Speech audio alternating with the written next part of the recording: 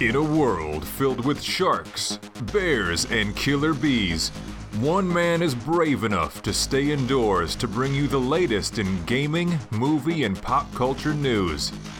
That man is Tom Awesome, and this is the Outside is Overrated podcast.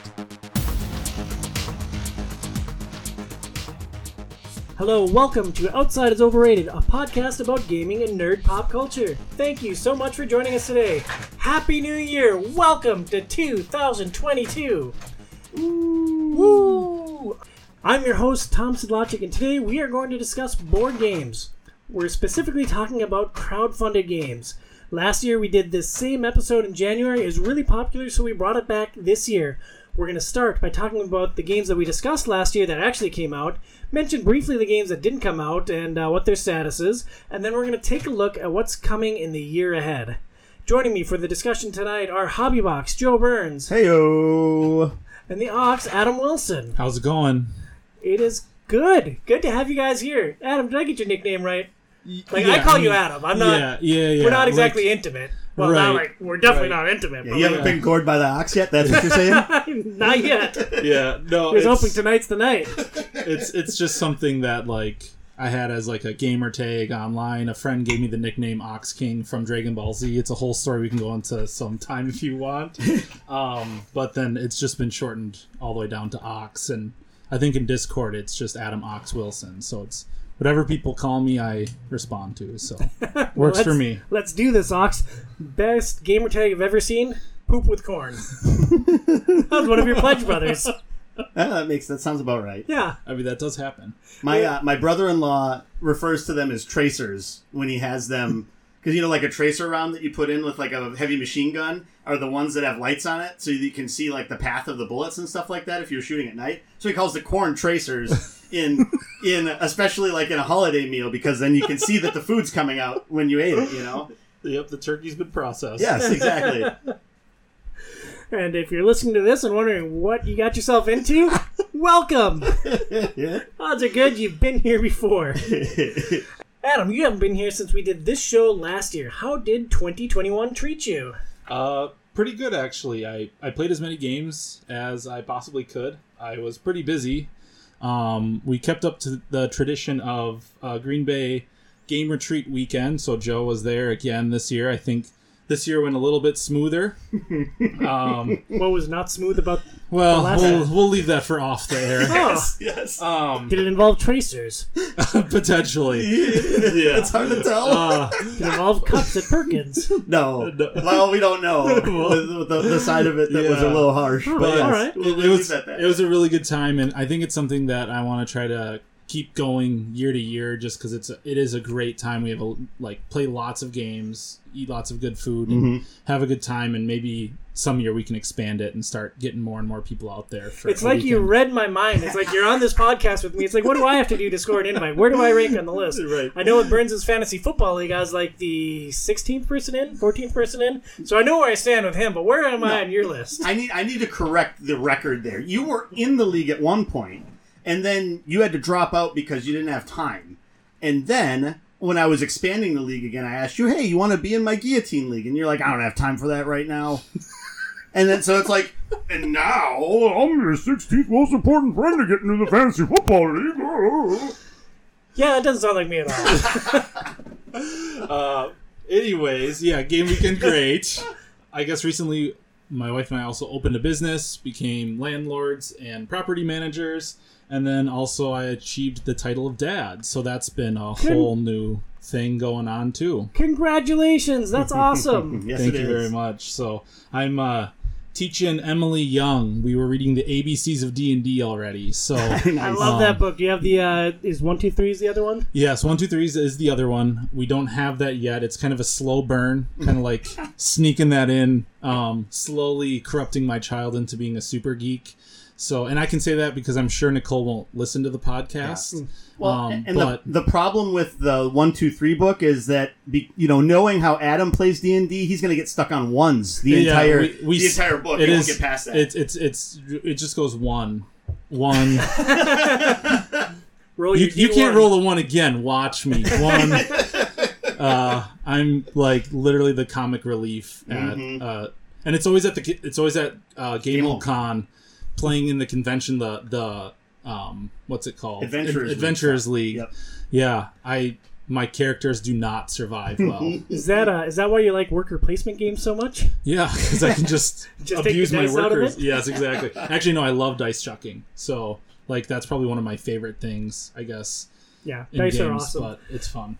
I also tried to convince my older daughter to be a super geek. Like, we were reading the same books early on, and she's got all kinds of Star Wars stuff, and she's got all kinds of superheroes and shirts. One day, she's just done. She's like, nope, not wearing Spider-Man. Give me that pink shirt. Yep. Unicorn, Yep. rainbow, pink, purple. And now, like, she won't do anything hero-related. We have one Star Wars shirt that she'll wear. Wow. So enjoy it before she has free will. Put her in Star Wars stuff every single day.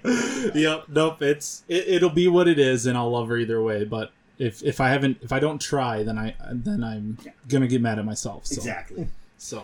Well, Adam brought life into the world. Burns, you've been playing Final Fantasy XIV Endwalker. Yes, I have. That has been the last. So December 3rd to now. That has been the last 12 days of my life, basically. In that time period, I streamed for 70 hours and 54 minutes. And the other night, the other early morning, I actually completed the expansion. And it was amazing. Okay, so you said that was like 13 days. You played 70 hours. You beat the expansion already. Was that satisfying? That feels a touch short for an MMO. I mean, 70 hours is quite a bit when you're looking at... And this is like actual story progression and things like that. No, I thought it was phenomenal. I like basically binged it playing that much in that short of a period of time.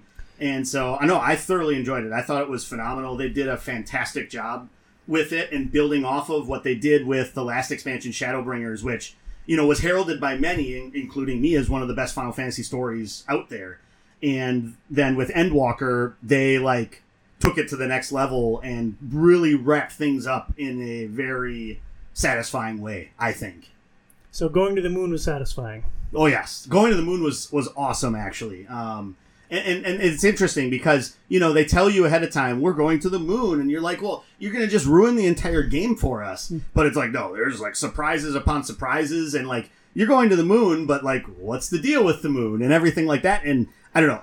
They did such a phenomenal job of laying things out for us ahead of time. And then setting expectations, subverting those expectations and paying off on things that they've mentioned all the way back in their first expansion, Heavensward, in A Realm Reborn, which is 11, 12 years old now. And so taking all this, because Endwalker was billed as being the wrap up of the entire story that started in 1.0 and then A Realm Reborn.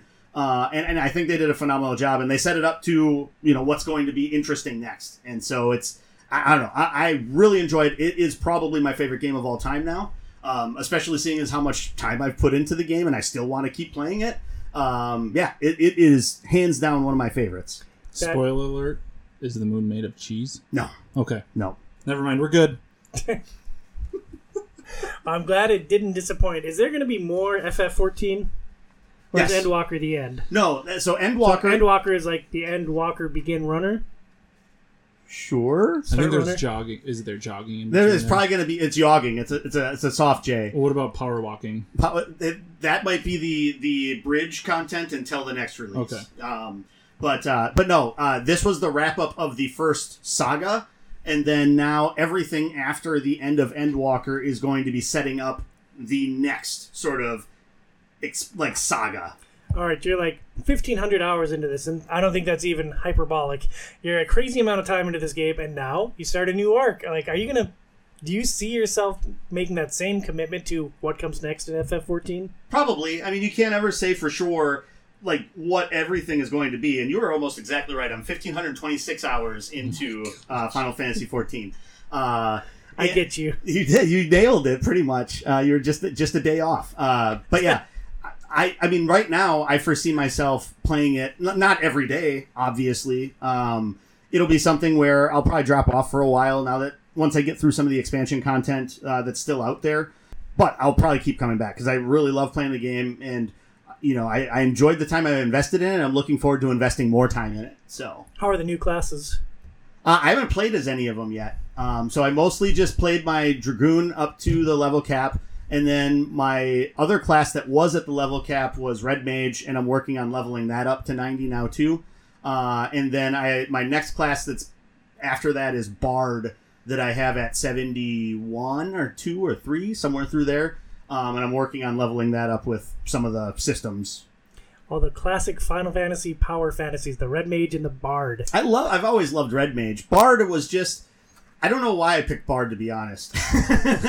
It was just a class that I picked, and they made changes with that class in Endwalker that it made it like a lot more fun to play. I'm actually really enjoying playing that right now. But yeah, that's probably more than we need to have about Final Fantasy 14 on a board game podcast. Well, our love for that game is well documented, and I'm curious. Mm-hmm. It's fun to talk about it.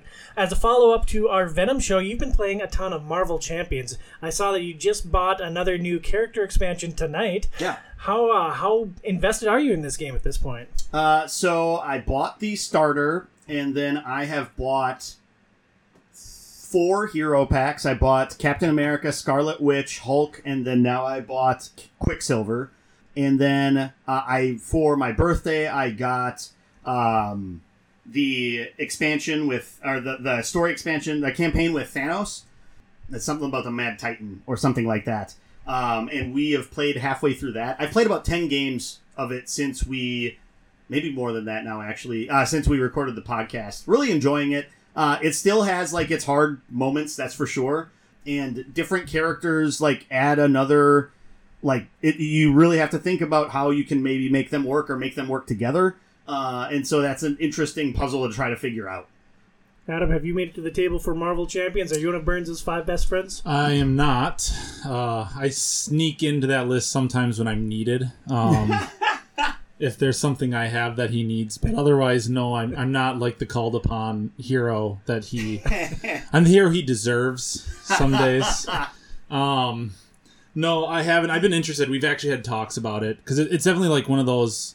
My hesitation is the pitfall of the classic FFG, LCG, money pit. We're gonna release 200 expansions and they're coming out monthly. And prepare your wallet. That's why you be friends with Burns. Right, right. True. And you could just play my copy. Right, exactly. But no, I've heard really good things about it, and it's always piqued my interest. That it's like, well, do I bite the bullet, buy the core set, try it sometime? But honestly, I probably will only play Burns' copy because I have such a backlog of games in my game room right now that it's like... And it's still growing, which we'll talk about a little bit later. Yes, it is. For my part, I feel horrible that I didn't close 2021 with any kind of statement of gratitude. Like, we did our Mammoth Witcher show, and I knew it was the December show, but for some reason it didn't click that December was the end of the year. Now, we're midway through December, I'm like, oh crap, it's the end of the year. Like, I should tell people that I appreciate them. We've been doing Outside is Overrated monthly for 3 years now. It has been quite a journey. I can't possibly thank everyone who has played a role in this adventure, but I did want to call a handful of very special people out. First off, our sponsor, Dr. Brian Camille with Premier Health. I can honestly say that this show literally would not be a monthly show without your support, so thank you, Brian. To my co-host, the Hobby Box, Joe Burns. Like, I was going to make this grand gesture. I was going to count up all the hours that we did this year. But that didn't happen. Assume 3 hours a show. I think you did 10 main shows, 30 plus 12 unfiltered. That's another 12 hours plus like 10 more game passes. So about 52 hours on mic together this year. Not counting the Witcher show. Yeah. That was like half of the hours that I did on the Witcher show. I can't tell you how much I appreciate you, Burns. Thank you for being along on this journey. Yeah, I'm glad to be here. To our Game Pass Forever co-host, Dr. C, Casey Aline. Casey's got 3 kids, a busy job, and like a busy life, and he makes time to not only play games every single month, but to talk about them too. So thank you, Casey. Yeah, for someone who never plays games, it's good to have him there to talk about them. Yeah, it's amazing that he's always on microphone when he's literally never played a video game before. It's the strangest thing. Thank you to everyone who has joined us on mic this year. I probably should have written down all the names and just read through them, but 12 shows, 3 hosts every show. Thank you to everyone who has taken some time to speak into our microphones. Thank you to all of our fantastic supporters on Patreon, and most importantly of all, thank you to my amazing wife Phoenix for not only supporting but encouraging this passion that I have for talking to the microphones about my favorite hobby. I love performing. I love speaking into these mics. Thank you to everyone who listens to Outside is Overrated. Whether this is your first time or you've never missed an episode, thank you for giving me a creative outlet, and I hope that I've been able to entertain you. People never forget their first time. Well, not everyone gets asked about their testicles on the first time. I think True. I think that was a very specific and special moment that you and I had. That is true. We that was before this office was completely finished, and we were trying to record in the room next door, which is our guest room. And I think you were sitting on like a exercise ball. And I think so. Yeah, it's just a terrible setup. It worked. Hey, we made it through. Yeah, we made it through. Made some upgrades. I think I'm gonna make the commitment to boom mics after Christmas, and yeah, then we'll really be roaring. Before we launch into our main topics, thank you to our sponsor, Premier Health. Check out their website at premierhealthmn.com. That's premierhealthmn.com. If you feel so inclined, I highly encourage you and hope that you'll support the show on Patreon at patreon.com/OIO. You can back the show for as little as $2 a month. Follow us on social. Email the show at overratedpod@gmail.com. Follow me at TomSidlogicOIO on Twitter and Instagram. Follow Burns at HobbyBoxBurns on Twitter and twitch.tv/HobbyBoxBurns. Adam, I was going to ask you to put your handles in here. Ox's Auditorium. If you can spell it, you can find me. ODD in auditorium. But yes. Yes. Oh, yeah. Good clarification. Yes, not auditorium. Auditorium. Like odd. Like odd world. And not odd like AWED. It actually spawns from my passion of randomness of like video games, painting, airbrushing, miniature competitions. Like it's like just the assortment of what do I feel like that day is the outlet in which I can then express, myself. So. And now that you're a dad, you can forget about expressing yourself for several years. You can also follow the show at facebook.com/outsideisoverrated. We're going to start our discussion today by revisiting the games we talked about last year, the ones that actually arrived. We're going to start with Dungeon Ball. Joey, you backed this game on Kickstarter, published by Barrett Publishing, designed by Gabe Barrett. The theme was Fantasy World Football, so it's football in a fantasy setting. Yes. It's a 1-versus-1 game. It has a Board Game Geek rating of 7.8. That is much higher than I expected when we talked about this game last year. Yeah. How is it? Well, so one thing I'm guessing is that the rating's probably high because I don't know like how many people have played it and rated it on there. So it might get that from like not having a ton of ratings. That's mean to say. I haven't played the game, unfortunately. It came actually. I got it a while ago. But it's one of those things where when I've been getting together, like coming out of COVID, well, not that we're out of COVID, but coming out of like complete and total lockdown for a year, it's one of those things where when I've been getting together to play with people, it's usually been with either more than just me and somebody else, or it's been playing with one other person, but we already had planned to play something else, like a Song of Ice and Fire miniatures game, or now Marvel Champions. And so it's just one of those things. I haven't gotten it to the table yet. I've opened it up. I've looked through. I mean, I like the look of everything. It's pretty simple components, but I don't think it wasn't that expensive of a game either. And so I don't know. I'm looking forward to playing it at some point because the whole thing that I liked about it was that it was basically a board game version of one of my favorite video games growing up, like Tecmo Super Bowl. So you have the play card, you lay it down while the other person lays down the defensive play, and then you figure out what happens based upon that, and you move down a field with your different players. There's like 5 or 6 different teams that you could be that are all based on like orcs and dwarves and elves and stuff like that. And so I looking forward to playing it. Hopefully, by this time next year, I will have played it at least once, I'm sure. We'll see. We'll see. It reminds me tremendously of Mutant League football, which I always had an affinity for. I'm going to put you on the spot here, Burns. We have a pretty large circle of mutual friends. Why don't you challenge one person to a game of Dungeon Ball? Casey, I will take you down. You think you know football? No, not the defensive coordinator of whatever school his kids go to. Yes, I'm going to eviscerate your Dungeon Ball team the way that official eviscerated your team that one game. Just make sure you don't show up early for it. We can start early, right? Yeah. Well, there you have it. The challenge has been issued.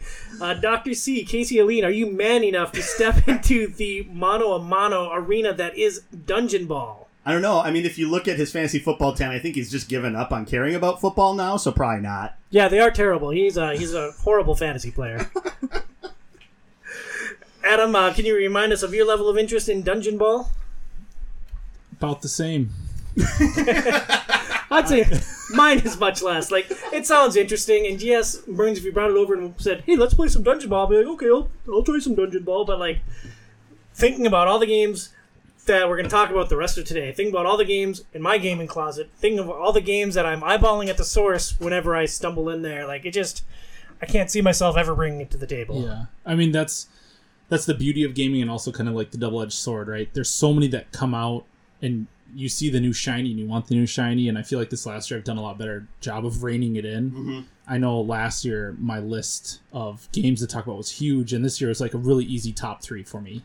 And do you think that was a byproduct of reining it in, or is that supply chain issues squeezing game developers and not being able to create new games? Honestly, like a little of both. Mm-hmm. Definitely reining it in. Like, I thought 2 years ago, I'm like, oh, I know what I like in gaming. I've really got now like good taste, and I can look at a game and read the rule book or watch a playthrough and know if I'd like it or not, or like it still just continues to refine and refine and refine, and you get kind of to a point, I think, where you're just like, and some people don't, like some people like the collecting aspect of it, but what I feel bad for is I am a player, so therefore if I have games in my collection that aren't played, I feel bad, so I'm trying to also keep my collection honed down to a reasonable number where you can, I mean, at the point where you probably can't play every game every year, but I could probably play it within a couple year span if once life gets back to normal and, you know, kids and all that, you know, COVID or whatever else doesn't throw a wrench in it. But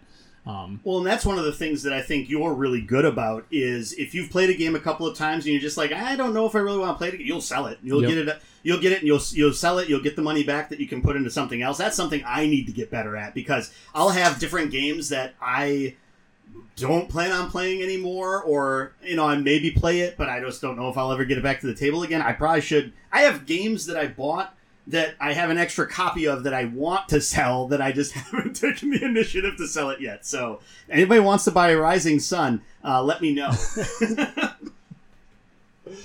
That's interesting that you're able to pare down your collection. I have a hard time of letting go of games too, but I'm very selective in my purchases. Like, I'm fortunate that I have friends like you guys that are more on the cutting edge of games, buying a lot more new stuff as it comes out. So I'm exposed to a lot, but I don't invest out of my own pocket very much. I'm very miserly. Mm-hmm. Which is, I mean, that's smart to be too. There's nothing, you can't decry that. Yeah. Well, thank you both for your benevolence. Adam, we'll turn to you to talk about Anachrony.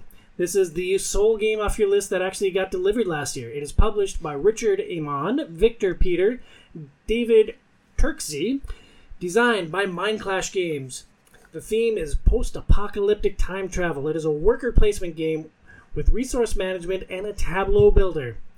You're trying to escape the planet while avoiding timeline anomalies. You build a base and a worker pool. Workers are specialized and exhausted, and there are tons of add-on modules for replayability. What was your level of excitement for this game before it came out, and how did it deliver against that? Excitement, very, very high, and it sits at probably my favorite worker placement game of my collection. Definitely in top 10. Like, it is a fantastic game. That's awesome. And you guys brought this to the table during your last gaming retreat, right? So, Burns, you played this too? Yeah, I did. Yes. What was your level of excitement and the delivery? So I do. Burns hated it with a fiery passion.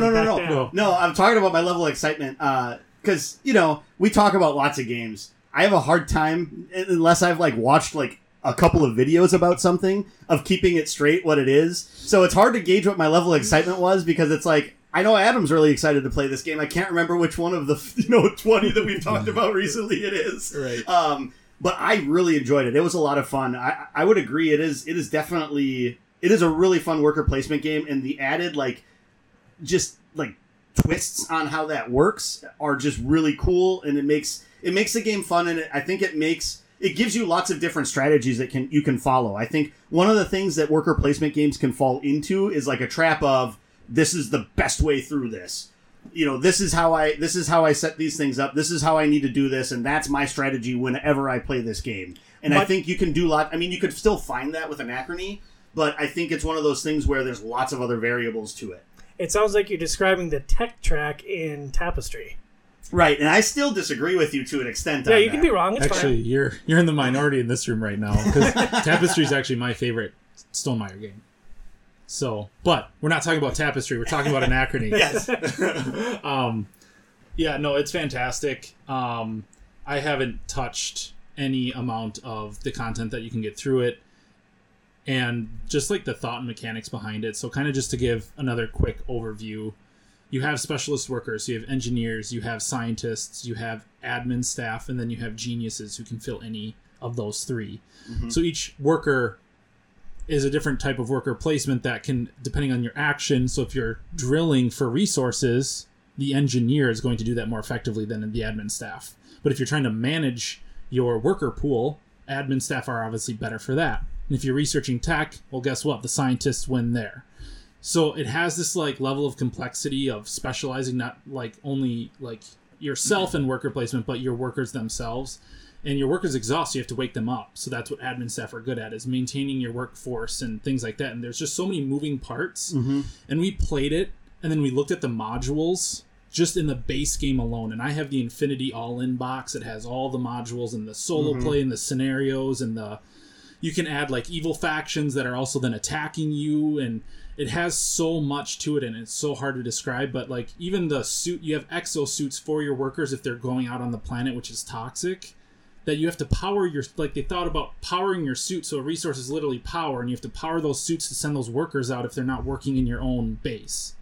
So it's like just the detail is there, and it's just, I'm a huge sci-fi fan, and I love my space games, and this could probably also be my top space game. Like definitely a contender for even the number one spot potentially if I get more plays in. Well, and I think one of the other aspects that I really enjoyed about it is because you can send your workers on like outside of the timeline basically to do things, but then the longer you keep them there, the higher chance there is that you're going to create these anomalies, which are really hard to deal with in the present time. And so it's like this sort of push your luck aspect of it, or like, hey, remember, I got to get this guy back, otherwise I'm going to be screwed at the end of the game. And it's such an interesting aspect to it also. Yep, they punish you hard for being bad at timeline travel, but they reward you for victory points for doing it well. Mm-hmm. So it's this really interesting mechanic where if you ignore time travel, you will be mediocre through the entire game.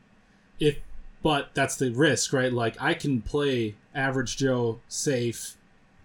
Average Joe safe. Call me names.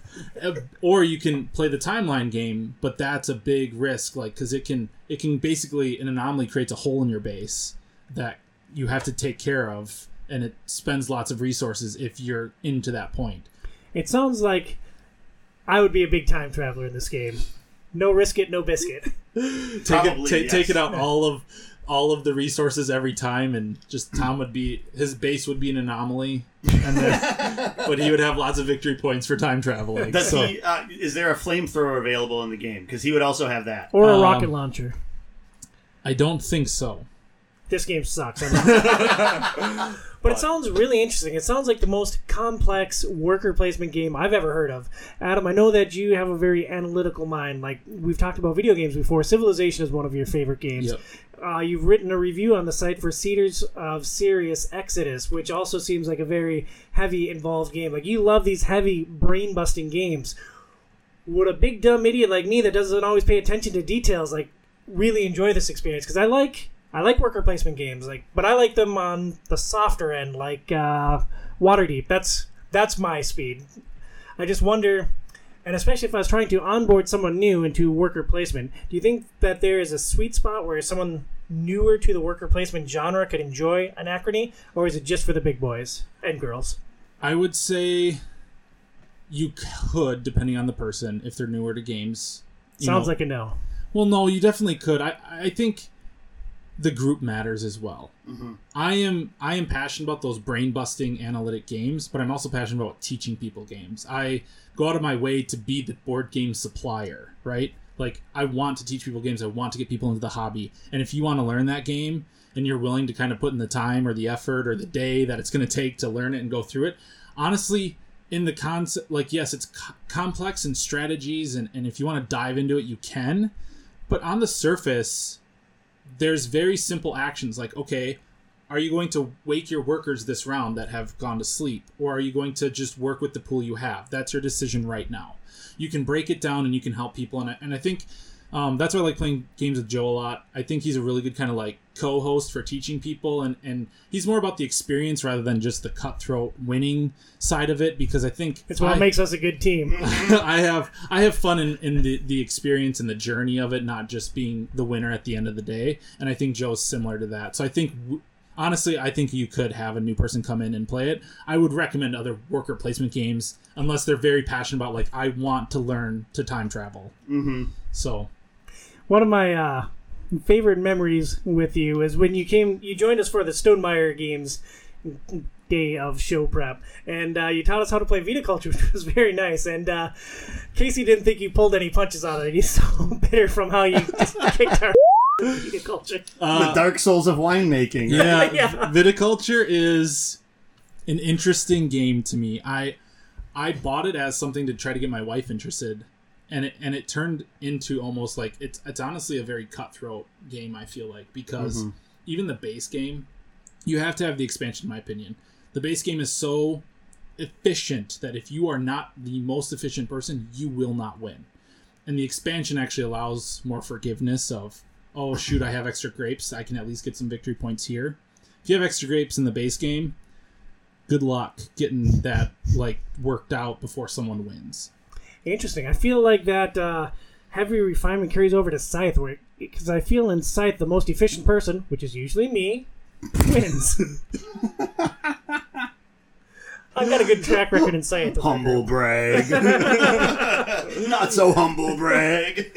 That's my show. I'm the hero, Brad. Hey, You know fine. that. Yeah. I should also mention that Anachrony has an 8.9 score on Board Game Geek, which is high. Like Yes. I can't remember what Marvel Champions rated, but we've had games that are significantly lower than that. It's Yeah. also in talks for like one of the best solo games out there right now too, actually. Like, Fascinating. the solo aspect of it was done so well that like the solo game community is very high on it as well. So that 8.9 is not only for the multiplayer functions of it, but also for the solo play as well. I want to dive more into solo play when we talk about one of the games you have that I am not going to be able to pronounce a little later in the show. The last game that came in from last year was Merchant's Cove. Mm-hmm. One of the most interesting premises of a game I remember talking about. Merchant's Cove is published by Final Frontier Games, designed by Johnny Pack, Carl Van Ostrand, Drake Villarreal. The theme is you take the role of a shopkeeper in a fantasy world with asymmetric gameplay. You're gathering resources and making materials to sell to vendors. The game has a 7.7 rating on Board Game Geek. I think you guys both also played this at your Board Game Weekend, right? So, Burns? Yes. there's- And once after that, too. Yeah, we played it at my house again. Yeah. Like, I think we both really like it, but I'll Yeah. let you take the lead on this one for now. Yeah, it's a lot of fun. It's actually, I think it was. This is gonna sound mean. I think it was a better game than I was expecting it to be, because like one of the biggest difficulties about asymmetry in any sort of game is how do you make it to make sure that like each side has a valid way to win, and that one side isn't always in a better position to win, right? And I think it did a really good job with we've only played as like the base 4 vendors so far, but I think it does a really good job of balancing that out and making each experience interesting in how they play, but also like giving them like you have certain advantages as one, and you have other things that are a little bit more difficult as one of the other vendors. Or merchants, I guess would be the best way to put it. Or I guess if you're the captain, you're kind of a merchant, but you're more so an explorer and stuff. And it's a really interesting idea as to how it works. And I'm really interested also in diving into the 4 expansion jobs that you can play in the game that we haven't even touched yet either. And so, but I mean, for what we've played, I've played as the blacksmith and the captain, and So with the captain, you have like a spinner, and you get an option to do that type of thing. And then you basically have this island that you're going around, and you're going out to kind of find treasures, and then you can take those in and sell them. But then there's other aspects that you can use to score points as well. As the blacksmith, you're making armor and weapons to sell. Did you make a lot of cod pieces? They didn't have a cod piece for you to make it, unfortunately. And so, like, that's the one aspect of the game. But the bigger part of it is sort of the jockeying for which people come in to buy things. So there's 4 different colors of meeples, basically. They're different types of characters. And they're all randomly placed as time goes on onto boats in the harbor. And so you draw, is it 1 or 2 on your turn? 2 on your turn, right? Yes, you draw 2 on your turn, and then you choose which boats they go into. Once a boat fills, whoever fills that boat puts it in at one of the docks. And you can only sell certain things at certain docks. And so you draw 2 to begin with. They all start, don't they start with some? Each one starts with 2, and then you draw one and put it into there each turn, yeah. And then once all of the boats come into the harbor, the turn ends, and you sell your stuff. And so it's like you're fighting with other people to say, okay, I really need the red meeples to come into this port because I have lots of big items that I want to sell to them that I've been able to create. And if, say, Adam is also looking for the red ones, you kind of have a team up where it's like, we need to get red meeples into these boats. And then you're trying to decide, okay, there's 2 red meeples and 1 blue meeple in this one boat. If I draw a yellow meeple, do I put it into that boat to pull it in? Or do I risk it and hope that Adam gets a red one on his next turn, and then we're going to get that one in to get us more points? And so you have this sort of, sometimes you're teamed up with people, sometimes you're playing against them, which is it's an interesting aspect of the game that I didn't really think about until we played it, of like how that like weighs into the experience. There's nothing like living the power fantasy of loading meeples on a boat. Exactly. It's oddly fun, though. Yes. Like, I really like it. I know it's very, actually, for the community, because I'm on a part of way too many board game groups online, but it's a very hot and cold game for people. I know some people do not like it. I think it's like kind of the Tapestry-esque. Like, some people really like it, and then some people are like, awesome. I hate this, and it's unbalanced, and the blacksmith is boring. It's like, okay, well, you're entitled to your opinion. That's great, but there are like some people that really like it. Well, if you like rolling dice, you're going to like the blacksmith, right? And then you just got to make the best out of your dice and try to mitigate the dice rolls if you're not rolling what you want. And right? then there's really 2 games going on. It's your game you're playing by yourself, and then it's the game that you're like fighting over ships. And if you're not paying attention to both, it definitely hurts you, because the first game. So I played actually the other 2 merchants. Oddly, I played the Alchemist and the Time Traveler, right? Oracle. Is it the Oracle? Oracle, yeah. Yep. But he time travels, yeah. Yeah. And so the first game I did not pay attention too much to the merchants. I was like, oh, well, I can sell these, and that's great, and I'll make potions, and fun. Got destroyed. And then in the second game, I did a lot better of watching what other people doing, and I crushed that game with the Oracle, which is a very unique character in itself, because I even warned you reading the rules. I'm like, it's going to seem like I'm cheating with the amount of turns I have. But the Oracle's weird because they kind of take half turns. You have 2 pieces. You're the only person in the game that has 2 characters, but one character can never get in front of the other. So you have to do certain actions at certain points, where not a lot of other people are like that. It's like you just can't do the same action twice. So it's this really interesting thing, but you can also then super combo at the right times with them, and that's kind of where I crush it. In the Alchemist, I could barely even figure out the Alchemist puzzle in itself, but I enjoyed it both times, winning and losing. And that, like the time aspect of it, so the different actions you choose to do take a different amount of time, and then you each have like markers around this clock.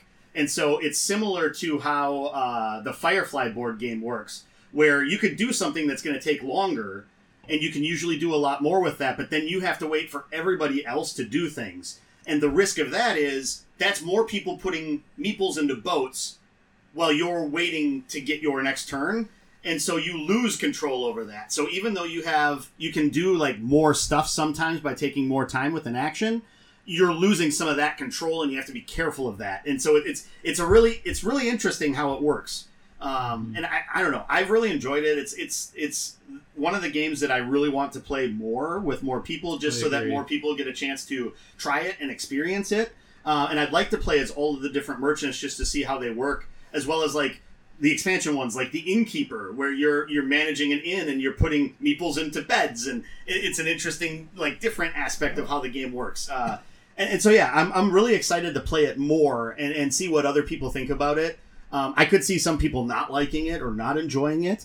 But depending upon the type of game you like, as long as you pick the right merchant, you'll still have some fun, I think, with it. I can't wait for you to introduce this game to like my core group of friends and watch everyone just load up the boats with all of Patrick's colors. Spider-Man of our friend group. I'm going to put you guys both on the spot right now. The whole Earth is lava. You can only play one of these games for all time. The other games have to go into the lava. Anachrony. Yeah, Anachrony. Oh, all right, well, that was easy. Yeah. Yeah. And Anachrony's, like, there's so much depth to that. Like, there's so many different things that you could do with each game.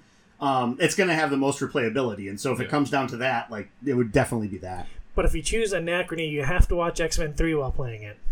I mean, I'll just focus on the game and tune it out. So that's easy. With headphones on. That's fine. Forever. I mean, forever is a lot. I might just fall in the lava myself then at that point. Hey, Tom, I got one more bonus thing I'm going to throw a wrench into your plans here. Mm-hmm. I am expected actually to receive tomorrow my Uprising pledge, which was one of my also most anticipated games from last year.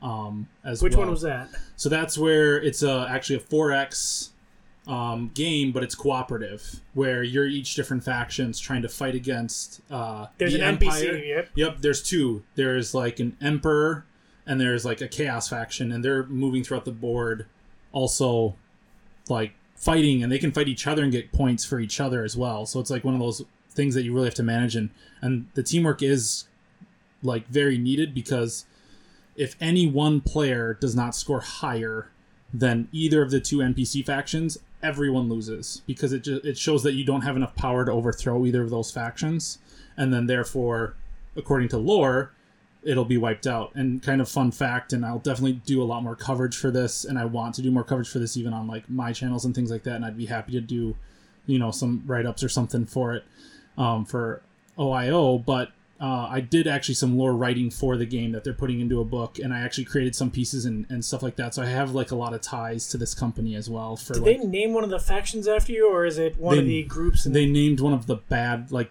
guys after. Yes. I made the Mage Breaker, and which is actually like this. My spin on it was you have the two factions of Chaos and Empire, but the Emperor. The reason why the world is breaking is the Emperor obtained too much magical power and basically broke the world.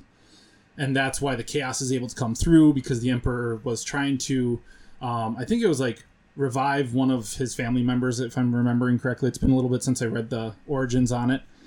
And so my thought was, well, why don't we have him, before that time happened, like, up and coming, what if he actually kind of put a spell on one of the Chaos factions instead of killing them off, and brought them to the Empire side? So they have all the standard like Empire like military units and people, and then they have this giant Arachna Mage Breaker, where it's like if you are a spell based faction, it punishes you really hard for that. So you need to rely on your allies to take them out, and that's kind of one of the cool aspects of the game, is the asymmetry of everyone specializing, and then having to try to take out targets according to your strengths and weaknesses and stuff like that. But it's fun. I definitely want to do more, and I definitely would love to teach anyone who wants to play it, because it's definitely a top potential 5 for me as well. And I think we had talked about potentially playing that game as like a thing to do at the OIO Patreon party this last year. Granted, it didn't come in time, and that happens, especially in 2021, but I think it would be awesome to bring it to the table. And since it's coming tomorrow, let's just come back tomorrow night and record a whole new show, guys. Sounds good.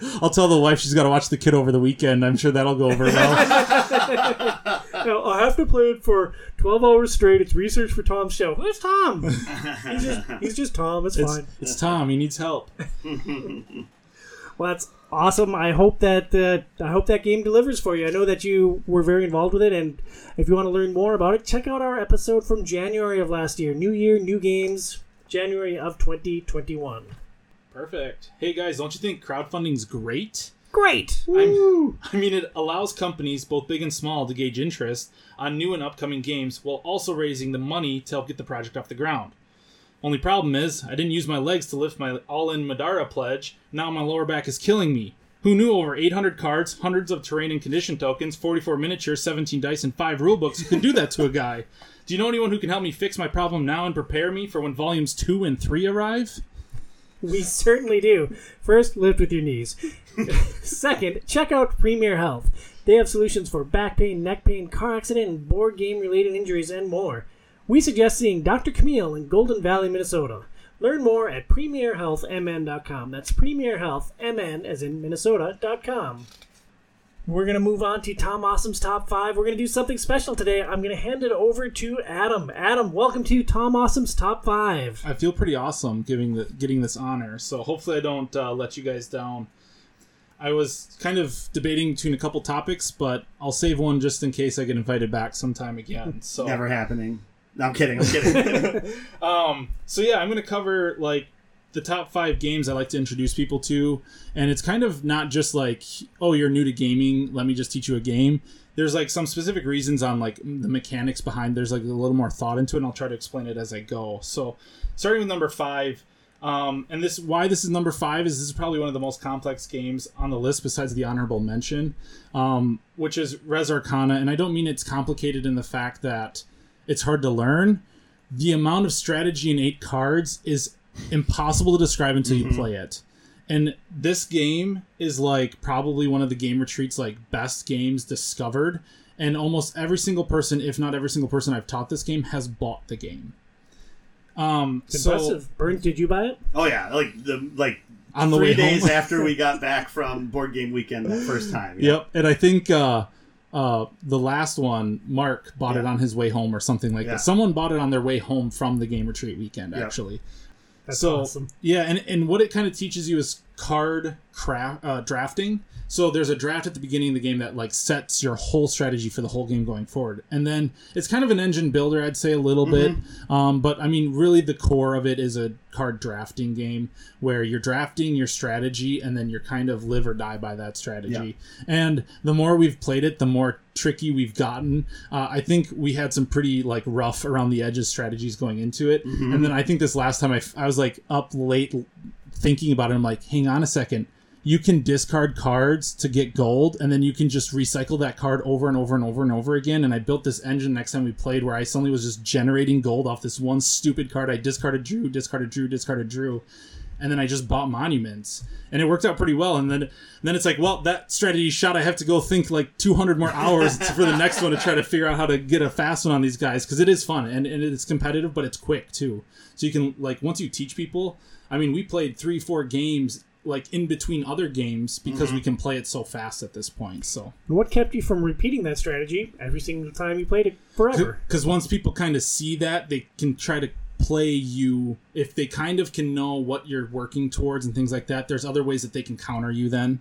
So that's the really cool thing, is there's so many kind of moving gears and levers. So like against that, you could build something that's more aggressive, and if he doesn't have something to block that, you can do damage to him, and he's going to have to discard resources if he doesn't have a way to mitigate the damage, which means he could be making a lot of gold, but he's going to be throwing that away because I'm hitting you with 2 dragons, you know? Or if there's ways to like score that gold as points, and if someone has a better resources generator to buy that card before I can get it, and I have too much gold already, I'm sitting on gold that doesn't do a whole lot. So there's definitely ways that like you have to be careful and you got to be strategic going into it, and that's why it's like, it's number 5 because of the strategy now at this point. It's like I would almost feel a little bad if there's just one new person playing against 3 people who have played already.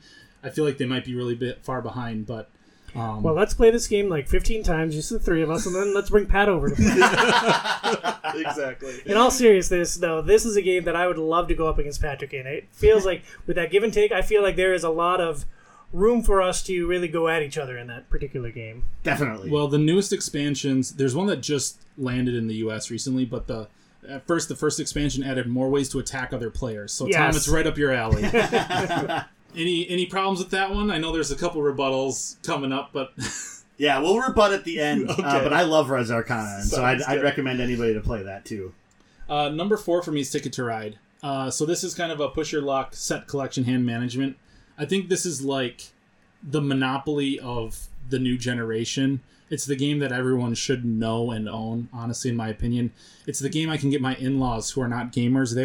They are all that is Wisconsin and man and hunting and fishing and big trucks and mudding with four-wheelers that this nerd, like, kid who happened to, like, score the wife way out of his league, like, landed in the family and was like, hey, you want to play some board games with me? That they can actually enjoy this game. So, like, I don't know if there's a lot that needs to be said about Ticket to Ride. It's kind of just like one of those, like, you know, legacy games that they've sold millions of copies and a lot of people know it, but it's definitely on the list of, have you played games? No, I'd love to learn games. Have you heard of Ticket to Ride? If it's like a no, it's like a, I can teach you that, no problem. I played Ticket to Ride for the first time this year at your place. I know, it took a while, but I finally taught. did. We regressed Joe to teach him, and then we brought him back forward. So, I'm not the biggest fan of Ticket to Ride. I And think that- it's fine. It's Yep, and that's fun. okay. And like, that could be replaced by, I think, Catan is another popular one, and I'm not a fan of I Catan. played Catan in years. You know, and so I think there's a lot that fits into this category of kind of like any game could go if you're just trying to teach someone. But this is the one I like and own, and this is the one that I don't really get sick of if I have to teach someone. Or like Catan, it's like I feel like I'm just banging my head against the wall eventually, and Catan so, for me is frustrating because it feels like there's a lot of luck involved. Like if you don't, if you have poor luck, if I remember the mechanics right, like getting the number, like a highly frequently rolled number, like you just gotta hosed, and that's Yeah. not a lot of fun. It's a lot of Yeah. randomness to it. Yep. But I don't think there's really a bad game if you're getting into someone into the hobby to go with. But this is just kind of one on my list that I don't really ever get rid of because it's easy to teach. Well, and I think the other thing about Ticket to Ride is that people understand what trains are and what, like, Right. kind of like the railroad boom in the 1800s was like. And so Right. you understand that, you know, because you have that basic understanding of history, probably. And so it's easy to grasp what you're trying to do in that. I introduced my nephew to board gaming through Ticket to Ride. He did not understand history. He was like 6 when I. Well, okay, well, see, there's your problem. But for the most part, it still works as a great introduction game to some of that, you know, hand management, things like that. They only teach you about the Underground Railroad at 6. It's once you get to 8 or 9 that you learn about the actual, like, railroad building. Yeah, he got there. Yeah. He would love it now, maybe. Actually, he'd probably hate it now. No, he doesn't still like it. Oh, okay. Yeah, he likes Downforce more. Downforce is great. I Oh. love that game. Joe, actually, I bought all of Downforce. Oh, did you now? From the game weekend, actually. Oh, I have nice. it as well. I love that game as well. It's very So- fun. I know. Well, is it on your list? Is it not on your? I don't know. It's not here for teaching, but it's definitely one for playing. It's definitely fun. So, let's see here. Number 3. I would honestly argue anyone wrong for teaching a better deck builder than Harry Potter Hogwarts Battle. I will say Ascension. Unless you are completely opposed to the Harry Potter world. And the reason for it is the game literally walks you through the years of school, adding complexity to the game. So in terms of teaching a newcomer, this is literally like, here is literally how you lay down a card and then pay for a card, and then you put it in your deck, and this is what it means by deck cycling. That is year 1. And as you go through, by the time you hit year 7, you've got Horcruxes you're killing. You're fighting Death Eaters before getting to Lord Voldemort. You have dice you're rolling. You're learning more advanced spells. Each character has leveled up in their selves and have unique abilities, and they have like specialized schools that they're learning. So they have like a dark arts like special ability, and it does such a good job of progressing someone through what. Here's a very basic understanding of what a deck builder is, and here's what a deck builder can be. And then they've added expansions now too that add like potions and also then like creatures to just make it even more crazy. But like I could hand this game to someone who's never played a game and not have to teach it myself. I can literally be like, start at year 1. Good luck. Well, there you go, Casey. You go from Casey to Wilson in one playthrough. Yep, yeah, exactly. So it's good. I mean, there's other deck builders you can obviously teach people, but I think this is like it does such a good job of introducing someone to it that we introduced it to actually my sister, who was a big Harry Potter fan early. really before she was understanding a whole lot of stuff, because it's also co-op. So that way, like in Dominion and stuff where you're building decks, or Clank, I like Clank a lot too. Well, let me put this to you. It sounds very onboard friendly at the beginning. At year one, it sounds very easy. Yep. It sounds very complex at the end. For a new player coming in for the first time, are they really going to grasp those last few years? Or are you, as the experienced player, going to be saying, well, just roll those dice. This is what this means. All right, then play this card. This is what this means. Like, Yep. Is there going to be agency from those new players towards the end of the first game? Well, see, this is the thing, though, is like year one is a full game in itself. For someone like me, it's very mundane. Like, I don't have to think about it at all playing. But that person who's learning is taking that, 30 minutes that we're spending in year one to learn it. And then, if you're playing with your kids or whoever you're teaching and you're done at year one, you pack it up, and then, next Tuesday when we have game night again, we're going to do year two, and then they're looking forward to year two. And year two, it's like, now we're adding more of this. And the progression slowly goes to the point is like, you play a game in year one. You are year one. That is the game itself. And I misunderstood you. I thought you played from year 1 through year 12, all in one playthrough. No. And so it sounded like a wild progression. Yeah, no. It's like you play year one, and then if you beat year one, you can go on to year two. That's kind of how they set it up. So I know for a while when we were teaching my sister, I think we got stuck on year 3 or 4. And we didn't move on until she understood, and we didn't like quarterback her. We didn't say, oh, you're doing that inefficient. We let her learn. And that's, I think, the beauty of this game is if you really want to teach someone, like, your kids or like niece and nephew or whoever, or just someone who just doesn't get games very well or fast or clicks with it. Like, this is a great game because it's like, okay, we're stuck on year 3 because we can't beat it, but slowly, like, you can see the gears turning in people's heads with it. And then eventually you get to that year 7 and it's so satisfying when you get to someone there because they're like, remember when we played year 1 and it was like nothing? And now look at us. And then when you beat year 7, because it is honestly very hard to even beat year 7, it's so satisfying for that person who started at like year 1 and they've progressed. And it's like, school, when you graduate, you're like, oh my gosh, look at what I did. It's like that in board game terms, right? Like, look at what I did. I killed Voldemort. Woo! So it's fun that way. So. Oh, it sounds cool. Yeah, so number 2, Gizmos. Gizmos I picked for my engine building game. I disagree, Scythe. Gizmos has one engine build that, like, you have one engine you're working on. Does it have cool mechs? It has balls. You're speaking Tom's language now. It has balls in it. So. All right, okay. Now I'm listening. Yeah. Have my attention. It's kind of gimmicky. So there's like this contraption that holds marbles and it sends it down to shoot. So you have like those 5 colors to choose from, and it's kind of color based. So you have colored balls, and there are blue balls. So that's a thing. But it really actually I still have balls. Yeah. So there's balls. But yeah, no, it does a really good job of teaching someone the concept of an engine builder. I'm okay. Okay, I just wanted to make sure. And it has these fun little gizmos, and it'd be fun. Like, you can definitely, like, the theme strikes with like kids and also adults, and it's very it's like there's 3 different levels of complexity of gizmo, and then you have like 4 actions. So it's a very watered down engine builder, and I start here with engine building, and I'm going to ruin Burns' rebuttal here because I used this first, and then if they're like, oh my gosh, this was fun, I loved this engine building thing. Then you play Scythe? No, then I say, well, let me show you Wingspan. So, like, the thing I would argue against that is, and I don't know that you've ever played with the this quick start set that they have for Wingspan, but I think that's the really interesting thing about Wingspan is that it basically, you buy 10 cards and like a little bit of a rule book that goes with it that basically leads up to 5 players through like your first like round of Wingspan.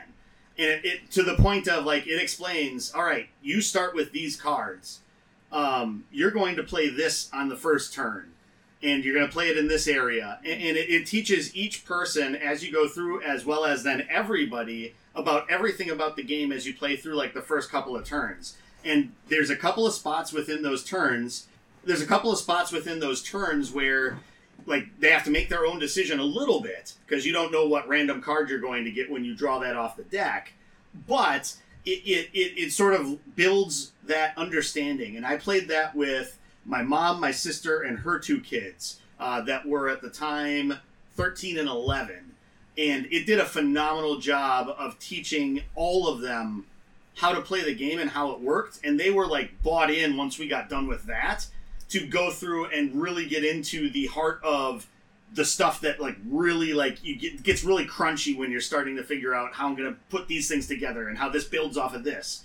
And so I think like that, I would be fine with still teaching people how engine builders work with Wingspan, but I haven't played Gizmos either, so I can't necessarily say that I would prefer it over that because I don't have the comparison. Well, I think this is a fascinating argument because I agree with Burns that that's a great way to onboard people, and I think that game to game, Wingspan is going to be more fun than Gizmos, just because Wingspan is more fun. It's 100%. Than it's most 100%, games. yeah.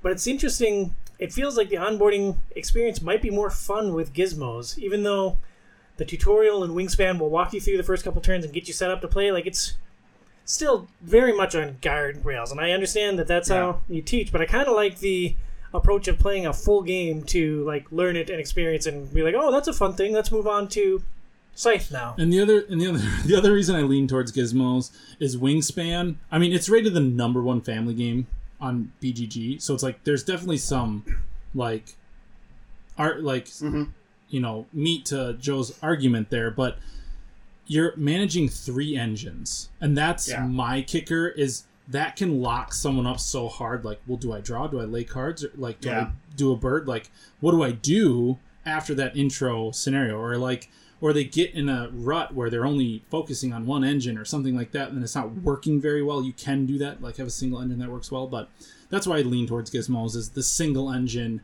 teaching them the mechanics of engine building. And honestly, I would not. If someone's like, "Can you teach me this game?" I wouldn't be like, "Well, let me teach you Gizmos first, and then we'll." I would still be like, "Yes, for sure." But yeah, I agree. Like, it's that I don't think you can go wrong with either of them. But Another benefit of Gizmos, you don't have to explain why the game about birds is fun. right, just balls. Yeah, everyone loves balls, right? Yeah. Birds, you love balls. Balls are better than birds, I would argue. Yes. Definitely. Yes. Yeah. Patrick Now, loves balls and birds. Oh man, now that is an expansion for Wingspan. Yeah. So we've had the Oceania birds, the European birds. Now it's the balls and birds expansion of Wingspan. Oh man. Well, I'm going to move on to the honorable mention, if that's okay with you guys. Sure. So my honorable mention is kind of in the genre of like your epic adventure dungeon crawl tabletop RPG. And why I put this as an honorable mention is I feel like if someone wants to play this type of game, they have gaming experience. They've played D&D in the past, or they know about D&D, or they've watched like they have some vein that's leading them towards, I want to learn a dungeon crawl-esque game. And the reason why I guess the game is Hexplore It.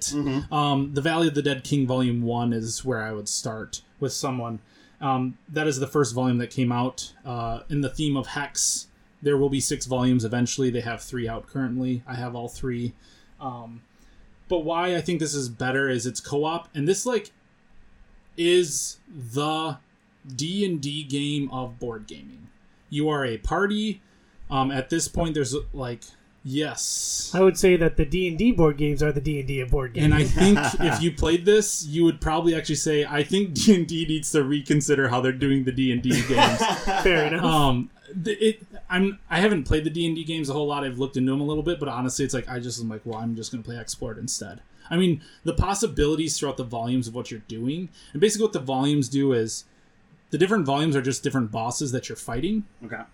And it changes mechanics slightly. So Volume 1, it's the most basic scenario. You got Valley of the Dead King, and you're running around, and the Dead King's trying to destroy your cities, and so you're trying to save the cities or rebuild them while he's destroying them, because as soon as he destroys all the cities, he goes for you.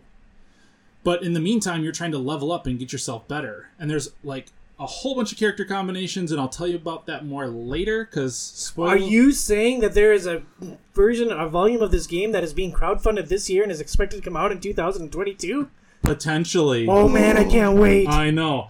So it's a lot of fun, and I think the great thing about this is you have character development where you are building your character, but you have 2 skills that are the same across all people. You have a basic attack, you have a basic block. Then you all have 2 specialties. And then you have all the same, like, 3 stats of, like, travel and, like, exploring. And there's one more, and I'm totally forgetting. Luck. There it is. And so you have those 3 different stats. But, like, ultimately the only difference in a very basic game is 2 skills that someone else has to learn, and then their racial ability that they have. So there's 3 things you need to teach someone different than you, but you're journeying through the world of Explore It together, and you're making, like, literally D&D campaign-esque decisions on, okay, we have 6 missions, we have a bounty to go kill a boss that we're clearly not strong enough for, we can go help this merchant get from point A to point B, or we can go explore this, like, cave system. So what do you guys want to do? And, like, they do just... The guy is actually a designer from Wisconsin. He does a fantastic job of designing the game. So is it, like, over multiple sessions? So, like, each session would be one mission? Is that how that works? Or is this, like, you play all of that in, like, a 2-hour, 3-hour chunk? The game is according to the box, it's 3 hours long. It's 180 minutes game time. Okay. You can speed that up, and you can also extend it. Okay. There are so many levers to pull and push and twist to change, to make it the game you want it to make, just like D&D would be. If you want a campaign that lasts 2 sessions because you want to be done, and you want to be you want to be levels 1 through 10 in session 1 in 4 hours, and then you want to be 10 through 20 in the next one, and you kill the bad guy and then start over, you can do that. You want to make the game last 6 to 8 hours, you can do that. You want the game to... You want to mix Volume 1 and 2 and have the bosses battling while you're trying to level, and then the boss also gets stronger if they win, like, against the other boss. You can actually mix 2 of the volumes together and have the bosses battling, leveling, while you're leveling as well, extending it to astronomical amounts of hours. Burns, were you aware of Hexplore prior to this show? Adam's mentioned it to me a few times. I haven't played it yet, though. I was not at all. Like, I am fascinated by this concept. Did we do the wrong show this year, focusing on D&D board games? Yes. No. Yes. No, because it's you got to start somewhere. Yeah. And then if we do a Hexplore It show, then we can compare it to the D&D board games. But Burns, I literally just bought 3 more D&D board games because they're on sale. That's on you, Tom. That's on you. And they're on sale, so what you know. Yeah, all right. It wasn't that much of an investment. Tom, I did like the game. I bought Hexplore It to bring over to your house to play with you. Well, awesome. Let's be friends. No, it sounds awesome, and I really, really, really want to play Hexplore It. Yeah. So, and that's the honorable mention. I feel like I've talked about it the most, and I'm gonna stop there. I'll go to number 1. And my number 1, because it's one of my favorite mechanics worker placement, is Everdell. Everdell is a cutesy creature. You're building up your little forest town with squirrels and raccoons and sticks and berries, and it's just this really fun, cutesy worker placement that is simple at its core, and you can teach a lot of people it, and it's got this big gimmick of this huge tree that you have to build, and you have cards up on it, and you have actual berries and sticks that you're collecting for the resources to... But it's easy enough that you can teach someone, and then you can take out the mean cards where you can actually place other cards in people's towns that just take up space and are negative points. And then once they've learned how to build their little creature towns, then they can learn the combos, and there's ways you can play on other people's cards and stuff. So you can ramp up the complexity. So I feel like it's a really good modern worker placement game that you can teach people at a very basic level. And then they have now, so the base game was just like the forest and the tree. So now they have a river and a mountain, and they just came out the like complete series set collection bundle thing all in one big box that you can have the whole world in your hands, basically. So is there a bear module that will eat your sticks if you don't like watch out for it while it prepares for hibernation? No. Bears don't eat sticks, dude. Bears eat sticks before they hibernate because it creates the plug that makes it so that they don't have to defecate while they hibernate. So then I guess it is kind of... There's a bear in the woods module just for Joe, though. Okay. Yeah. Because I was wondering, and this is before Dr. Camille or some of the other medical professionals out there, I have a long day of traveling coming up. Should I eat a bunch of sticks before that to create the plug so that I don't have to go to the bathroom until I get to my destination? Well, I'm not a doctor, but I'm going to go ahead and say yes. We can just go break some branches off my Christmas tree. You can start there, my friend, with your Winter Fresh plug. Well, minty fresh. that is my 5 games that I like to teach people and onboard them to different mechanics and try to teach them more, to show them more than board gaming is more than rolling dice and buying properties in Monopoly, that there are like other things and concepts behind it, and people are really trying to be innovative in the industry, and it's something that you can spend a lot of good quality time with friends and family. So That's a great list, and that is so elegantly stated. I feel like you don't belong on this show. Hey, Adam, you want to talk about some balls? hey, I was with you there 5 minutes ago. No, it's a great list. I've actually bought Everdell for my wife for her birthday this year, but we haven't brought it to the table yet. We bought Everdell. I got her Everdell and Parks at the same time. We played Parks. Haven't gotten around to Everdell yet because now 2 babies, and yeah. Mm-hmm. Takes Life. time. I understand half of that problem. You sure do. The one thing I wanted to mention with this is, and I think we've talked about it on a couple of episodes of whatever over the time, but like Jaws of the Lion, specifically, I mean, it could teach you how a dungeon crawler works, but basically it's for teaching you how to play Gloomhaven. Yes.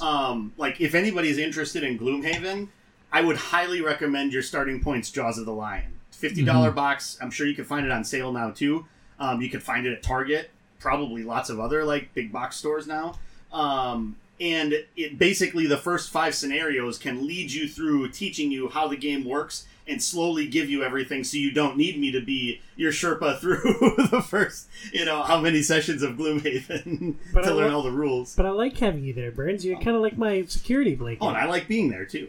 Aw. Yeah. We should be friends. Yeah. Like top 15 friends. Tough. He's just looking for the next step.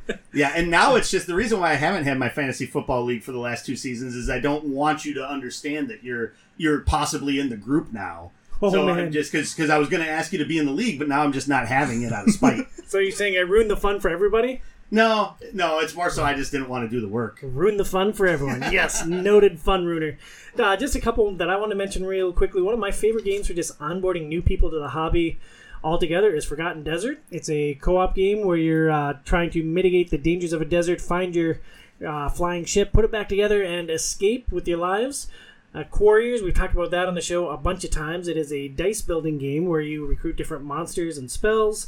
Not super new player friendly, but I love it, and it's something that I often share with new people just so I can, wipe the floor with them. Like viticulture. It's your power fantasy. Exactly. Yeah, get that high-powered dragon or wizard and just go to town. I wanted to mention Parks. It is the best hiking onboarding game. So Can't argue that one. it prepares your mind for hiking. It doesn't do anything to prepare your body for hiking, though, right? Correct. Yeah. Like if you play that and then you're like, I'm going on a 20-mile hike tomorrow, you're probably still going to chafe, right? You're not going to have the right boots. You probably won't come back. It depends on how many sticks you eat. Yeah, exactly. Prior. And Thanos Rising is a really fun Marvel-skinned dice game. You're rolling dice, you're recruiting new heroes out of the Marvel Cinematic Universe, and it's a nice way to introduce anyone with a Marvel familiarity to kind of a dice-building type game. And the lift on learning how to play it is not very heavy, so that's nice. What did we miss? Tweet your thoughts at TomSidlachicOIO. Adam, you want to give your handle one more time? Ox's Auditorium. And forget Burns, because he didn't contribute anything. And because he hates me, but fiery passion. If you have any questions about Gloomhaven, at HobbyBoxBurns on Twitter. Yeah, you should stream Gloomhaven. That'd be great. Actually, I did stream I streamed the video game version of it once. Mm-hmm. And it was when I was still streaming on my laptop. It was kind of a hot mess. It literally my stream video was at 7 frames per minute. It only showed 7 frames of the gameplay over a minute's time frame, and my laptop was molten hot by the time I stopped.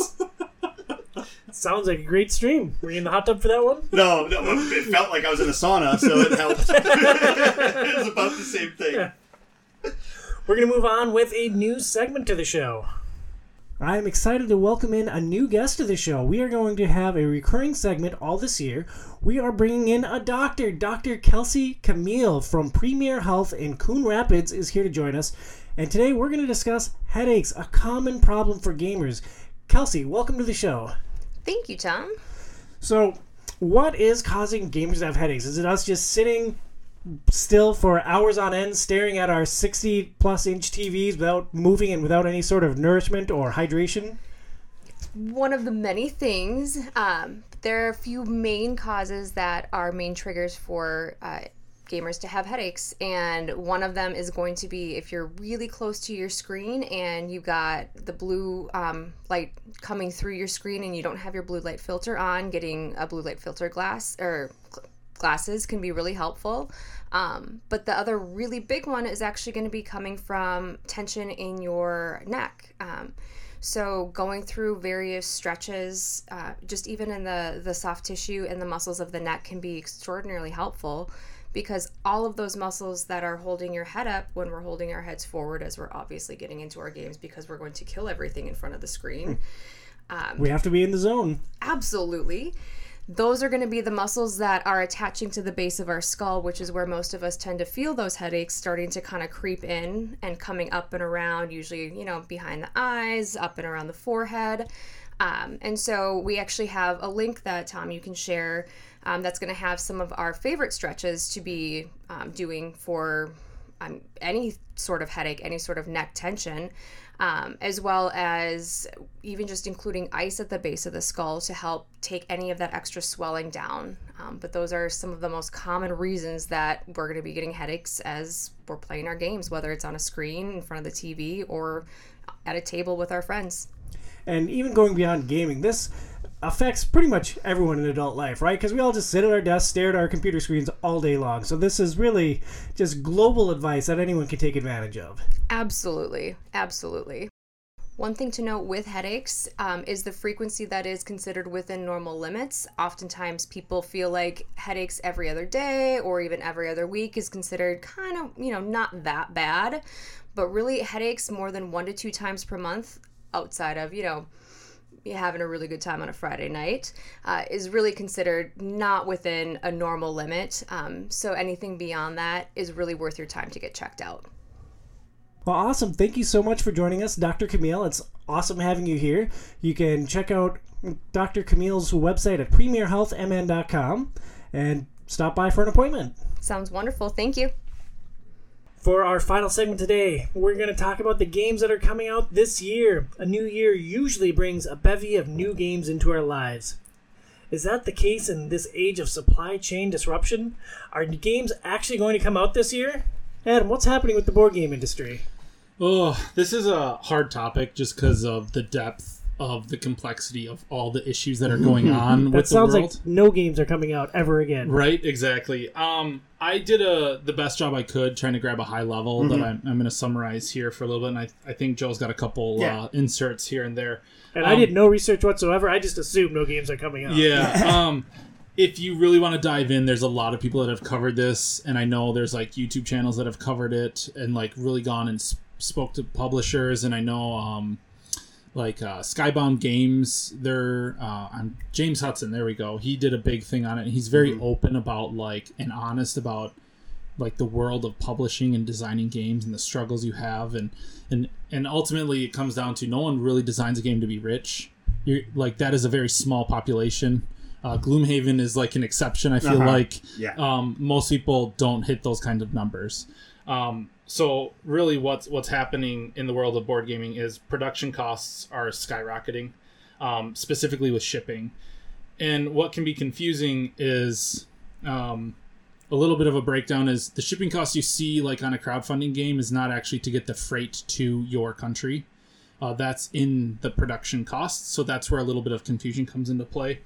Publishers are reporting an increase of freight from 100 to 600% increases. Yeah, I work in the medical supply industry now, and our freight costs are 400 to 500% higher than they were a year ago. And it's funny because and freight costs before still weren't cheap. I had a friend that worked for a company in Duluth that was a startup, and to save on freight when they quit using one supplier and changed to another one that was up here in Minnesota, his company actually hired me to get a U-Haul, fill it up with their supplies, and drive it back to Minnesota from Texas one time when I came back up, and they paid for my trip up, and that saved them like a boatload of money compared to what it would have cost to actually freight ship it there. So to think that everything has gone up like 600% that cost, like that's just insanity to me. It's nuts. Yep. So, and then Joe, I don't want to Yeah, steal no. thunder So here, but like on top of that, then like the cost to get things from China was expensive. Yep. But then on top of that, there was a paper shortage in China for the last that I think they're finally starting to get out of. But that set back a lot of like board game production for a long time, or card game production too, because they just weren't getting enough paper into the factories to print things out for either the paper or the cardboard resources that they needed. And so that led to a backlog. And then when, you get your quote for your game, but they can't print it on paper. And then finally, in 6 months, they have the paper to be able to print your run, but your shipping costs, your freight costs have gone up 500% since then. You're sitting there and you're like, well, how do we cover this cost, right? Mm-hmm. And so that's like one of the other things that like leads to that exacerbation where you have usually a tight margin, like you were talking about, and now it's like completely out the window because of things that are outside of your control, right? Which is crazy. And if you try to pass that cost forward onto the consumers, then you have an uprising on your hands, and people are crazy.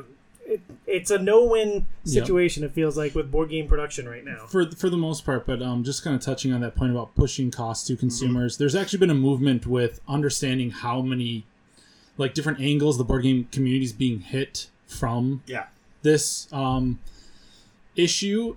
A lot of companies have said, look, we don't want to, but here's our tail between our legs. Can we have $15? Can we have $10? Some of them do different things. Uprising was actually one of them, just to kind of circle back.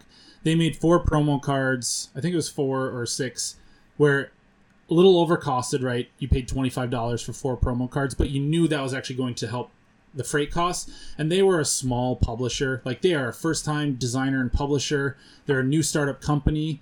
And I honestly really love this game, so I had no problem spending $25 on 4 pieces of cardboard to support them. I would have given them $25 without the promos. So that's where companies are trying to be like, okay, here's our Hail Mary. We'll try to scratch your back a little bit, but ultimately you'll be scratching ours. Well, it's a big difference between a legitimate cost increase that the distributor or the publisher is facing and just an opportunistic price increase, because nobody can buy board games, so I'm going to jack up the price in Gloomhaven by $100 because no one can buy anything else right now. It's a huge difference. Right, exactly. And kind of on that point too, a lot of companies, designers, publishers don't make money till the second or third printing of their games is kind of the average stat there. So the margins are not the greatest on board games. As I mentioned before, freight is also different from shipping. So the shipping you see is actually just having the U.S. Postal Service or FedEx or UPS deliver it from when it's in the U.S. to your house, not actually the cost of getting that container over. And then that's kind of led to issues with crowdfunding for the quoted costs. So a game that I kickstarted 2 years ago that they're like, well, great, now we have to ship it in this time because it took 2 years to design it because we're actually using this as a startup way to get into the industry, are now having to have those issues of, well, we quoted you for $25 shipping, or in some cases free shipping. That's changed a lot too. Because there was a time where with Kickstarter, a lot of times if you were in the US and the creator was in the US, your shipping was covered because there was enough of a margin on it. And they're doing, if they hit, certain numbers, it would work out to just cover the shipping costs. And that's unheard of now. I don't know that I've seen anything in the last 2 years where it's shipping's included. Shipping has to be drawn out now because the margins are so razor thin, everywhere else. And the costs are just, so hard to predict, I think, too, now. Yep. A great example is Eclipse 2nd Edition, which is a big... so, I don't know. I think I talked about Twilight Imperium, which is a big 4X crunchy game. It's me, right? Eclipse is kind of the light version of that, but people say the new edition is so good that I actually regret not backing the Kickstarter because I actually ended up paying for it because the Kickstarter, I believe, was $99 at the time, and I paid $165 to get it. That's just an example of one board game's cost that if I would have Kickstarted it 2 years ago and got it, I would have got it for $99 plus I think maybe $20 shipping, nothing too crazy. And I had to pay for the retail pledge at $170. Yeah. So, do you guys believe that board game companies should discount games when they're being crowdfunded. I know that is a tenet of Stonebuyers, that he believes that there should be some discount or some tangible benefit for actually pledging a game early. Okay, this is a loaded question, and we could spend a whole time on it. They technically do discount them a lot. The problem you have are the big companies, the online retailers, that all of their stuff is automatically discounted at 30%. So, like, you have the small-time publishers, like, if they're selling it on their website, is going to sell it for $100. But I can go to some of these online retailers and buy it for $70, and then, if I add another game for $30 and it's $100, I get free shipping. Mm-hmm. You know, so that's the problem that they're running into is, you know, I think the mentality of Kickstarter has really gone like 2020 on us, where people forget what the origin of it was. Is you believe in something that you want to see in this world, and I think Uprising really put that back into perspective of me. Not I'm pre-ordering a game, I'm helping create a game. And so I think that's like a good example of there's companies who don't need Kickstarter and still use it, and then there's companies that really do. So I think that's a whole topic we could spend another 2 hours on. But well, once again, very elegantly stated. After our show last year, I have never Kickstarted a game. After our show last year, I did look into it a couple of times in this calendar year, and I just couldn't find anything at what I felt like was an appropriate price point. Like I'm very stuck on here's my money, give me my game. Like I very much like that retail experience. For one of the games we're going to talk about, The Witcher Old World. I contemplated backing that, but I'm like, it's retail price for a game. I'm just gonna wait until it's in the store. Maybe Burns will buy it, and I just play it that way. But like, for me, I need that discount. Like that is the only way that I'm honestly gonna kickstart anything. Is if I see like a cost reduction, because I want to support the industry. I want to help create things that I believe in, but I'm very tight with my money. Like I'm very conservative with my resources. So unless there is a financial reason or like some pack-in reason for me to kickstart a game, I don't see it happening for me. And that money's tied up for Lord knows how long it'll take for you to get the stuff. I've had a game out for 3 years. Yeah, 3 years. Delays will be happening right now too, right? Like there's a shipping shortage or a container shortage. Yeah, and then when things get on containers, they get backed up at ports, waiting to be processed by customs. Yep, and we still have a pandemic going on, right? Yep. There's still issues that are coming in, new things people are adapting to. And then the thing that was the bane even before COVID hit was the Chinese New Year shuts down board game production for a month almost. Yeah. And then COVID, when it first hit, actually extended further because I think a lot of factories couldn't even allow people to come back after Chinese New Year. And they were like, oh, we're shut down for 2 months or 3 months or whatever it is. Or we have 30% of our workforce back now at 2 months.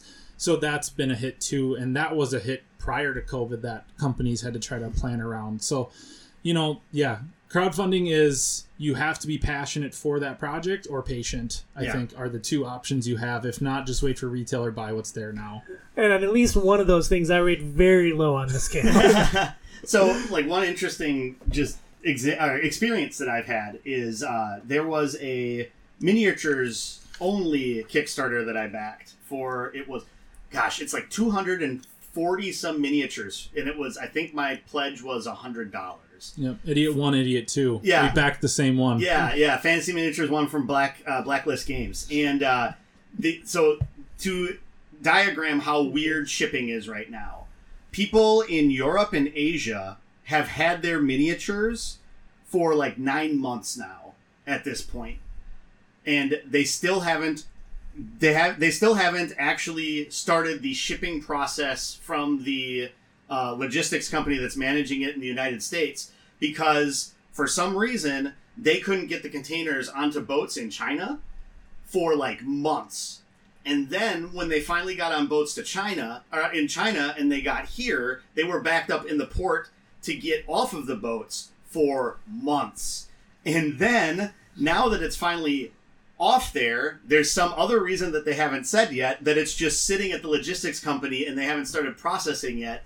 And we don't know how long it's going to take. In between there, apparently, according to them, there was some sort of threshold they had to hit, I think, for them to start like delivering the product.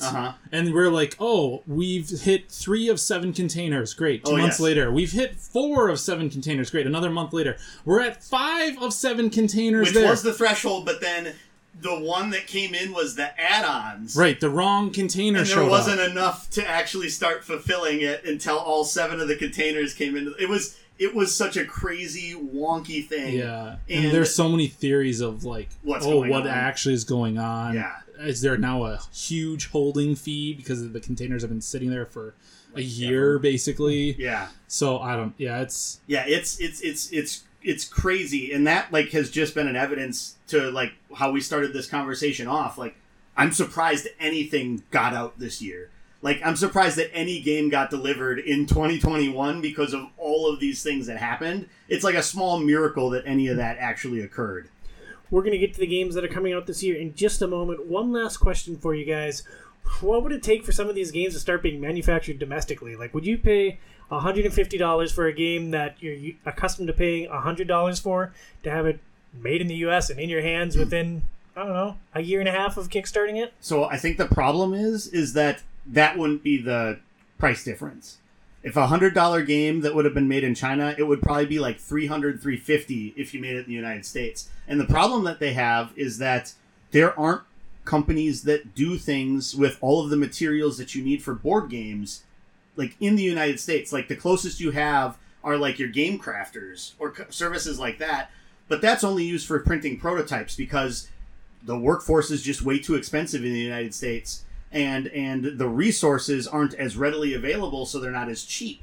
And so you're paying that much more. You're paying more of a premium in order to actually create that entire product here, especially if you're looking at it on the levels of thousands of copies of a board game.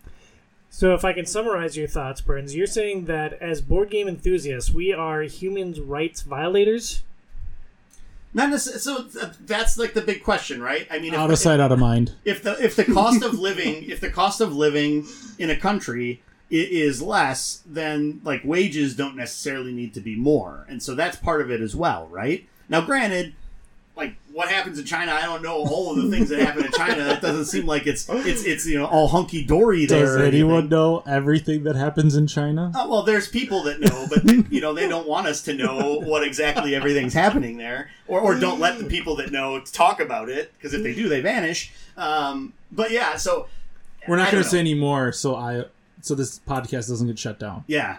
Yeah. Did you ever have hits on your website from China? I guess that's a good question to ask before we continue. Probably not a lot. Okay, good. Also, you've become remarkably good at deflecting Tom. Like, it's almost no fun talking to you anymore, Burns. Oh, man. I apologize. Well, hopefully some games do come out this year. Let's talk about some of the titles we are excited for. You guys ready to talk about some board games? Not really, actually. All right, everybody Should go we just home. head Show's out, Joe? over. Yeah. Okay. I'm tuckered out. Thanks for subscribing to OIO. Give Tom more money, please. We're holding the rest of this episode ransom. Until we hit 30 patrons and $300. It doesn't take much for Joe and I to start talking about board games, I feel like. No. So, well, why don't we talk about Hoplomachus Victorum? This game... I know, I nailed it on the first try. I'm so proud of myself. Well, second try. I mean, I'm still surprised that you didn't get the name exactly right, but that you got all of the words right for Cedars. You had them in the wrong order. You did a really good... I was like, wow. Well, in his defense, it's French. That is true. But it's like, he got all the words. They were mixed up in the order, but it was great. Yeah. Having all the words is good enough. That is one of the most popular pieces of content on Outside is Overrated. Yeah. Glad I could help with that. Yeah, I mean, I wish it had been something I wrote, maybe one of my columns, but just happy people came to the site. Well, I still have actually connections to the publisher, so I know the expansions are hitting in Europe right now, so I'm kind of hoping I can get some more content out about that and maybe pull a couple strings for us that we could get some of the expansions early. So it's definitely still a great game, but that's a segue, sorry. Games this year. Hoplomachus Victorum. This game places you in a gladiator school. It is a solo game. It is an RPG/dungeon crawl with arena combat, storytelling, and a final boss battle. Adam, you backed this game on Kickstarter. Why don't you tell us why you're excited about this solo gladiator school experience? You love gladiators, dude. Oh my god, I do actually. It's like a childhood thing. It's kind of like that nostalgia. And actually, this game is the fruition of it, right? Like. So are you done with board games after Hoplomachus Victorum? No. That's another addiction I have. But this is a Chip Theory game, so I'm a Chip Theory fanboy. I think you can label me at this point. This game also made me one of their strategists. So to explain what that is, I paid a lot of money up front, and now I get a base game of a copy of the base game of all the games they come out with from now until they decide that strategists are no longer relevant. Were you a strategist for this game specifically, or was it from a past Chip Theory game? Nope, I got it on this Kickstarter. So they had a little bit of snafu, and it actually thematically worked out great for them, I think. So they normally only have 10 strategists per crowdfunding campaign that get through. They forgot to cap it on this one. By the time they realized the whoops, they kept it at 300. Wow. So we call us the CTG 300 on our Discord channel. And which works for the Gladiator. It works perfect for the Gladiator, and there's a lot of jokes and a lot of memes that happen in that Discord channel. And so we kind of are like the CTG 300. Basically, if the company's ever, on the rocks, we're called to arms. Yeah. So that's kind of the implied theory there. I was actually technically 30, and kind of just to show the fan base of board games. I would say most of the people that were above 10, including myself, reached out to Chip Theory and said, you know what, if this is going to break your company, take my strategist pledge back. I'll still pledge your game, and I'll try again next time. And they, took one for the team. They said, nope, we actually have always kind of wanted to see how popular this would be. They thought about capping it at 30, a couple hundred, leaving it unlimited to see how many would happen. And I think this told them enough that they are still wanted as a company that they're leaving it now. So now I think total there's about 416. Wow. Just as a disclosure, I paid $650 for my pledge. Right. When they first launched it, I believe the pledge for strategists was $125. Oh, jeez. Whoa. So think of the people who got in. Yeah. And the crazy thing is, their first game was Hoplomachus. Okay, so not to confuse this with the new one. They did a remastered version of Hoplomachus. Victorum was their new, child, per se, that they're like, here's the refined version that we always wanted. Now that we're a well-established company, that we have procedures down, we're making good games. And Victorum is a solo only. There is no option to play with anyone else. You have to be a loser like me to buy this game, to sit in your basement by yourself and be like, I am building my gladiator school. Now, you are on the Outside is Overrated podcast. We are not going to call anyone a loser for having any level of passion for any indoorsy gaming or nerd pop culture obsession. If you want to play solo board games, if that's your thing, you are very welcome here, my friend. Perfect, because I do it a lot. This is actually really cool because this game is actually based off of video games as well. So that fits perfect into your guys' all-encompassing, let's cover board games, anime, everything. That's what I love about it, right?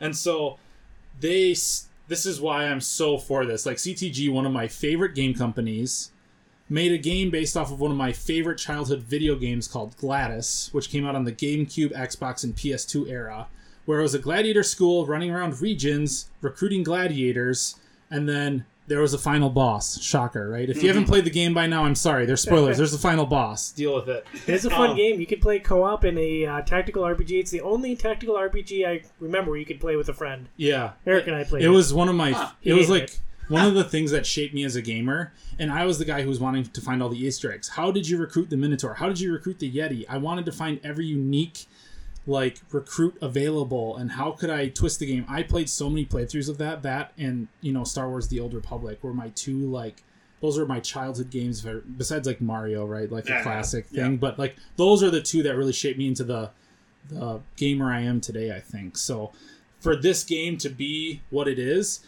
And then actually kind of the cool thing, the map and decision making on where you're traveling in the regions was inspired by Slay the Spire. You can't actually hit all the regions. You're on a timeline. There's acts to the game.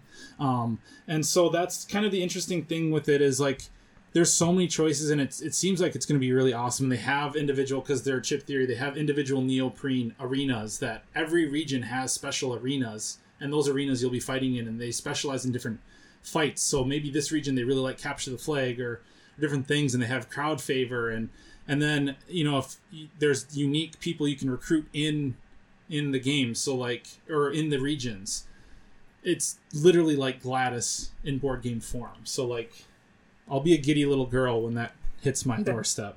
That's awesome. I'm glad that you love chip theory games so much. I'm glad that you're so passionate about. I'm a hard pass because it's chip theory games. Last year, we talked about Burn Cycle, and I am very interested in Burn Cycle. I would love to play Burn Cycle. I think it's a fantastic premise for a game. We were going to try to do a show about chip theory games. We had a month lined up for Cyberpunk last year, and then, oh god, Cyberpunk stinks. We need to figure something else out. So we tried to pivot to chip theory games, and they were not accommodating at all. So, having had Jamie Stegmaier on this show, I was really turned off by just the way they interacted with me and my request to just talk to anyone from the company about any aspect of any one of their games. So it's hard for me to get behind them as a company, although the game does sound interesting. If I do have to play, give me Kraken Lance. Kraken Lance! Perfect. Yeah, I think I think they went through a lot of growing pains and COVID and there's a lot of factors to it. All I want to say is let me try to give a second chance for them. For me to convince you to be a fan, Tom. Fair enough. And I mean, my reach with OIO isn't, huge, but I am investing resources. I'm trying to grow this and they're trying to grow too. So it's a situation where we could have helped each other. I guarantee one person from the OIO community would have bought at least one chip theory game from 15 minutes of their time talking to me. I mean, if I can sell a couple of those copies of Too Many Bones, I think you could too, Tom. Fair enough. That's true. Another thing that makes it hard to envision myself playing this game is that it's a solo experience. It's great that solo games are something that you're into. It's for me, if I'm going to play a solo experience, I'm going to be on my PS5. Like, I'm going to be playing The Witcher. I'm going to be playing Bloodborne. I'm going to be playing something on my big TV. For me, board games are more of a social medium, and it's one of the few instances where I like interacting with other people. It's one of the few instances where I get out of my shell and I can enjoy interacting with other people. So, Tom, stop right there. I have Remastered as well coming because I can't not buy a single product. I have to buy all the products, right? Remastered is an arena battle where I bring my school, you bring yours, and then we beat up on Pat. Yes! Okay, I'm in. Okay, so we'll play Remastered, which is the remastered version of their original game. And then I also have coming, I think it's supposed to come next year, the expansion for Glory, which is going to make it, instead of 2 players, 4 players. So then the 3 of us can have gladiator schools, and Pat can have a gladiator school. We can all beat up on him. Yeah, all right. Including his partner, right? Yes, definitely. Yeah. We'll say 2v2, and then it'll really be a 3v1. Yeah. Oh, exactly. Oh, I'll be your partner. Sorry, I can't block for you, dude. Nope, sorry. I have nothing to help you. My gladiators would not see the rock. Are you not entertained? Burnsy, what's your level of interest in Hoplomachus Victorum? Probably similar to you. Do you buy into the gladiator theme? No, actually, I don't mind gladiator themes. For me, it's basically just I don't think I would buy a game solely to play by myself. If I have the option to play it by myself, I would maybe take that once or twice, but for the most part, I like playing games with people. That's what I enjoy. And not from a competitive aspect, just from, the social aspect, getting around a table and, seeing what happens. I like to see what occurs. I've played some games solo before, and I like it, but I don't know that I would really ever get into it a lot. And so I probably wouldn't buy a game where that's the only way that I could play it. Now, if I could borrow it from somebody who's going to be getting it and try it, that would maybe be something different. But I fall into that same boat as you on that perspective. And coming back to you, Adam, would you let someone borrow your single player only board game? Yep, you can come over to my house anytime and play it in my basement. As long as it's on the premises and you wear gloves. You filthy creature.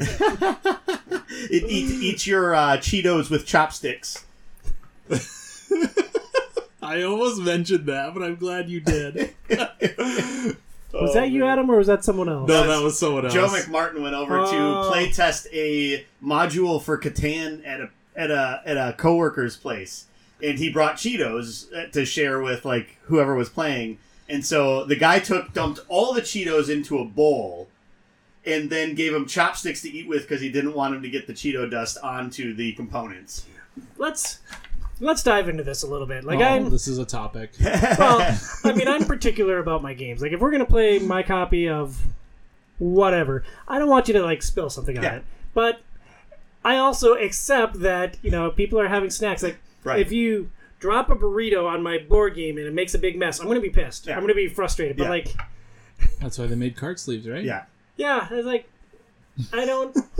Yeah, Cheeto dust is annoying, but, like, it's not going to... Well, yeah. Well, Ruin I the think game. the thing that he was most frustrated about was that he dumped all of them out of a bag into a bowl, so that, like, I mean, he wasn't planning on eating all of them and was maybe going to bring the bag home with him, and then he couldn't. If I got anything wrong with that, Joe, and you're listening to this, Let us know. Let us know. Yeah, set the record straight. You can bring it up in the Discord. Yes. I used to have a friend when I lived in Maryland that would eat an entire bag of chips at lunch. Like, entire bag of chips. Wow. Yeah. The first time we did it, I'm like, oh my god, are they like ketchup-flavored chips? Ketchup-flavored chips, not a thing here, right? Like, that's not a Midwest thing? It's a big Canada thing. Oh, yeah, no, apparently it's a thing in Maryland, too. You eat an entire bag of ketchup chips. I'm like, oh god, I don't want one. They're surprisingly good, but Oh. yeah, it's not something I would seek out. All right, Burns, would you rather eat 1,000 bags of ketchup chips or never get your copy of Marvel Dice Throne? Marvel. I mean, that's so weird. Like, this is like probably the weirdest. Like, usually it's like something with lava, but now it's like. So I would have to eat 1,000 bags of chips in order to get my copy of. Correct. So Phone a try friend? to. I would eat the 1,000 bags of chips to get my copy of Marvel Dice Throne. Joe, the good news is he didn't put a time limit on it. Well, that's what I was trying to think of. So it's like the game will probably come out in a year. So 100 bags of chips in a year would be like a third of a bag a day. But you could So I also could just do say, that. like, I promise I will eat these eventually. Oh, that's true. No, you have to eat them before the game will be wow. dropped. So yeah, He already it'd be signed a the third of contract, bag, though. It'd be a third of a bag a year or a day. I could probably do that. What if you put like all the chips in a blender and made like ketchup chip shake? I bet you could really expedite it that way. Ugh, that'd be terrible though. And like then the sodium, like my heart would probably explode out of my chest. Yeah, well, don't die because I don't think anyone else is going to do that show. Yeah, every and I'm not single going to bequeath my copy of Marvel Dice Throne to you either. In that case, you will not get that, good sir. Your ketchup chip shake destroyed me. month. My whole plan is ruined. Well, that was some great foreshadowing. Burns, you backed Marvel Dice Throne on Kickstarter. Yes. This is a dice rolling superhero combat game. It is either co-op or competitive. There is lots of dice rolling, along with character development and leveling. What has you excited about Marvel Dice Throne? So I've played a bit of Dice Throne, and so. And I really enjoyed how it works because basically, you have your dice, and each character is sort of specialized as to like what abilities you earn as you go through the game.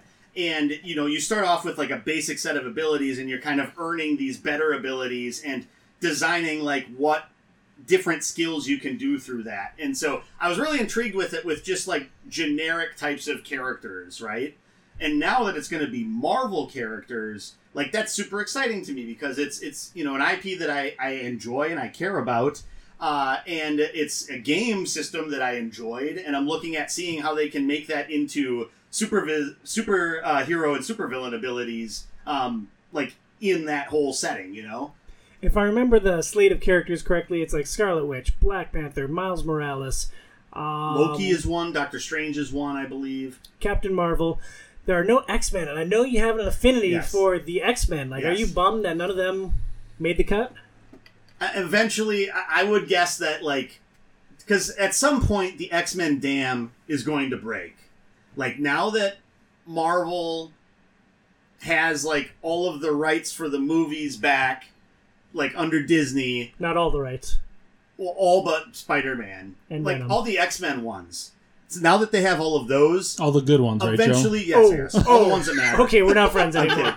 kidding. But eventually, like, those movies are going to start to come out, or some properties based with those are going to start to come out, and then that's when you're going to see the X-Men in Marvel Champions, and the X-Men, probably like Marvel Dice Throne 2 will be X-Men, or 3 will be X-Men, and so eventually that dam's going to break. But are we really going to see them? Because, we're board games enthusiasts. There's a certain level of, like, comic loving that runs through our general community. Uh-huh. And just because those characters haven't appeared in the Marvel Cinematic Universe does that necessarily preclude them from being included in the games? Like, is it that important to feature characters in the games that are from the Marvel Cinematic Universe? I'm guessing that as part of the licensing, Marvel probably wants companies to display the characters that are out there and that they're doing things with. I do remember hearing in the last couple of years that they were burying the Fantastic Four because they didn't have the movie rights for them. Correct. Which now supposedly they're starting to make a Fantastic Four movie. But yeah, there weren't, for like a year or two, I don't think there were even comics of the Fantastic Four.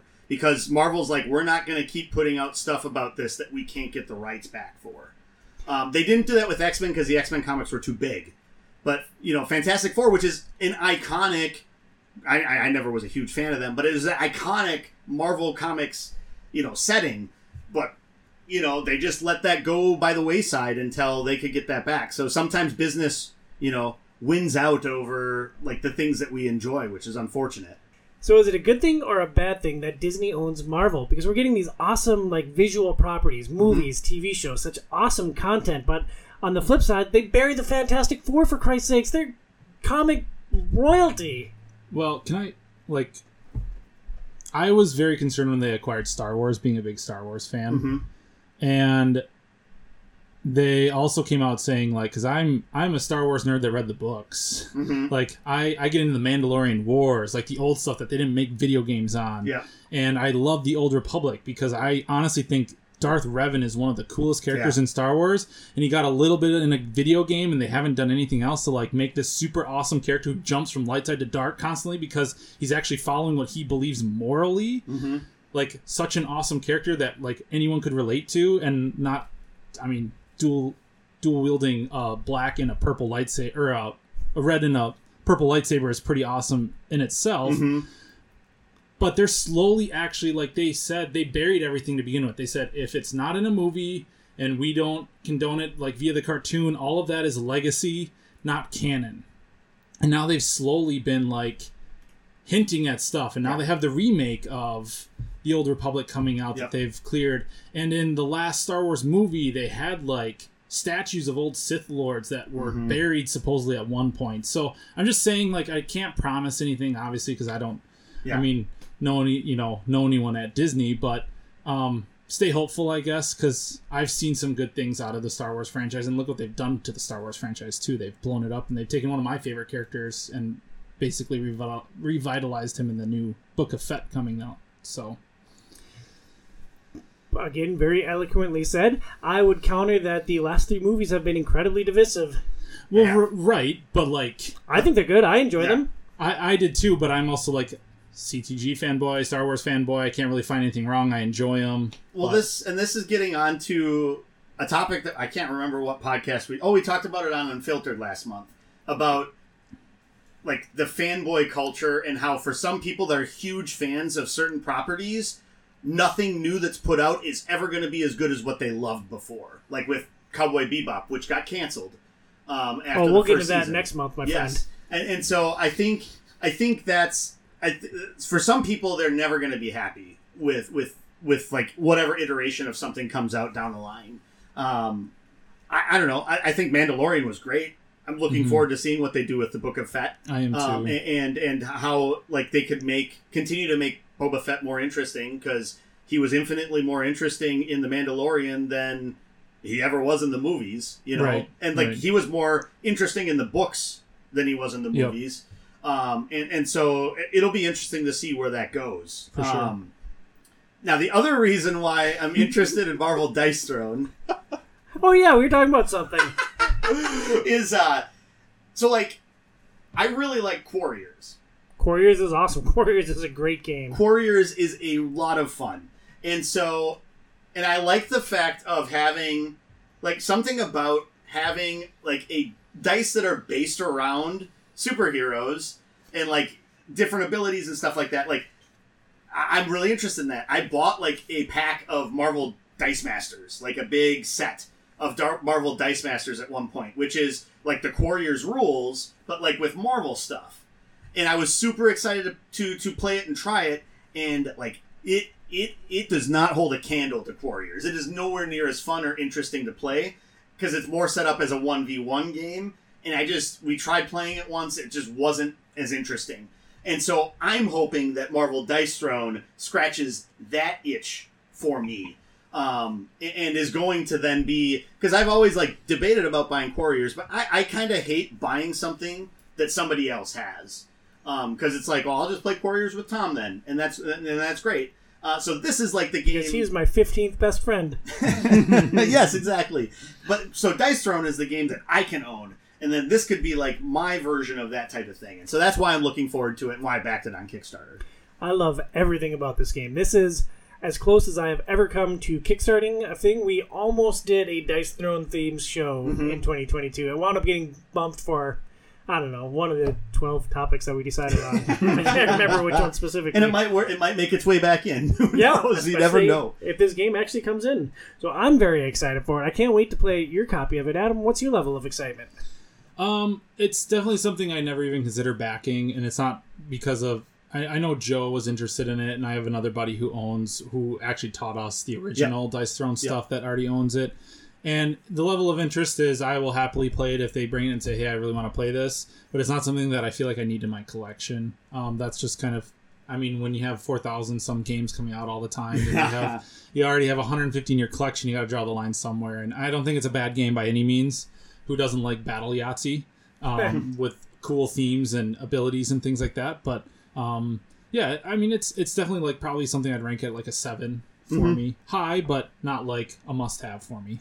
So you heard it here first. Adam Wilson hates Marvel Dice Throne with a fiery passion. Yep. But he is excited to build a zoo in Ark Nova. Yes, very much so. So actually, this is a little bit of a gray duck, I think, for this whole theme of this podcast. This is not a crowdfunded game. This is a pre-order game coming out in February next year. Well, strike it from the list and let's move on. Yeah, no, I think this one is going to make a lot of waves, though. It's getting a lot of buzz already from just preview copies being out. Well, it's a zoo building game. Why don't you tell us a bit about the core mechanics and why you're excited for it? Yeah, so it's got kind of... The best way to describe it, I think, is from what people are saying. It takes mechanics from some of the best games, doesn't improve on them, but just like... Or doesn't like innovate anything new with them, but just makes those mechanics really good and work together. So you've got tile placement where you're basically building parts of your zoo within a certain area of like a conservation land. So like Carcassonne, right? More like it's Jurassic got like World Hex. Yeah, it's hard because it's kind of like let's see here, Feast for Odin. Oh, God, you know how you have you have your land and your stuff you're trying to cover up to get the bonuses and stuff. That's exactly how it is. Okay. Actually, it's got set collection with collecting animals for your zoo. Obviously, things like that. You get different bonuses if like you have a whole bunch of. You can get like a sister zoo from Australia, so you can get animals from Australia cheaper. Like there's kind of correlations there with your set collection. You've got tableau building because obviously we're each building our own zoo, trying to make the best zoo possible. You got card drafting because every card in this game, so there's over 600 cards in the game and they're all unique. So it's like Terraforming Mars, where if you have a card in your hand, you know no one else has that card. And that's what makes it exciting because I found elephants and now I just have to somehow get a huge enclosure for all of my elephants. But Joe might have cute little cuddly panda bears and no one else is going to get those cute little cuddly panda bears in their zoo. So, yeah, suck it, China. Exactly. I can't get my panda bears. Yep. Yeah, they're not getting out a container and going back. It's kind of got the end game bonuses like Terraforming Mars as well. You're trying to work towards certain things that they have. You know at the beginning of the game what you're working towards if you can somehow manage that. And so, yeah, I think this game is going to make a big splash. I'm very excited for it because... it's kind of being described as like the new Terraforming Mars. So Terraforming Mars is... But I haven't played the old Terraforming Mars yet. I know. It's rated... Terraforming Mars is one of the highest rated games. And I really like the theme. Like the theme is just fresh, kind of like Wingspan, right? It's got...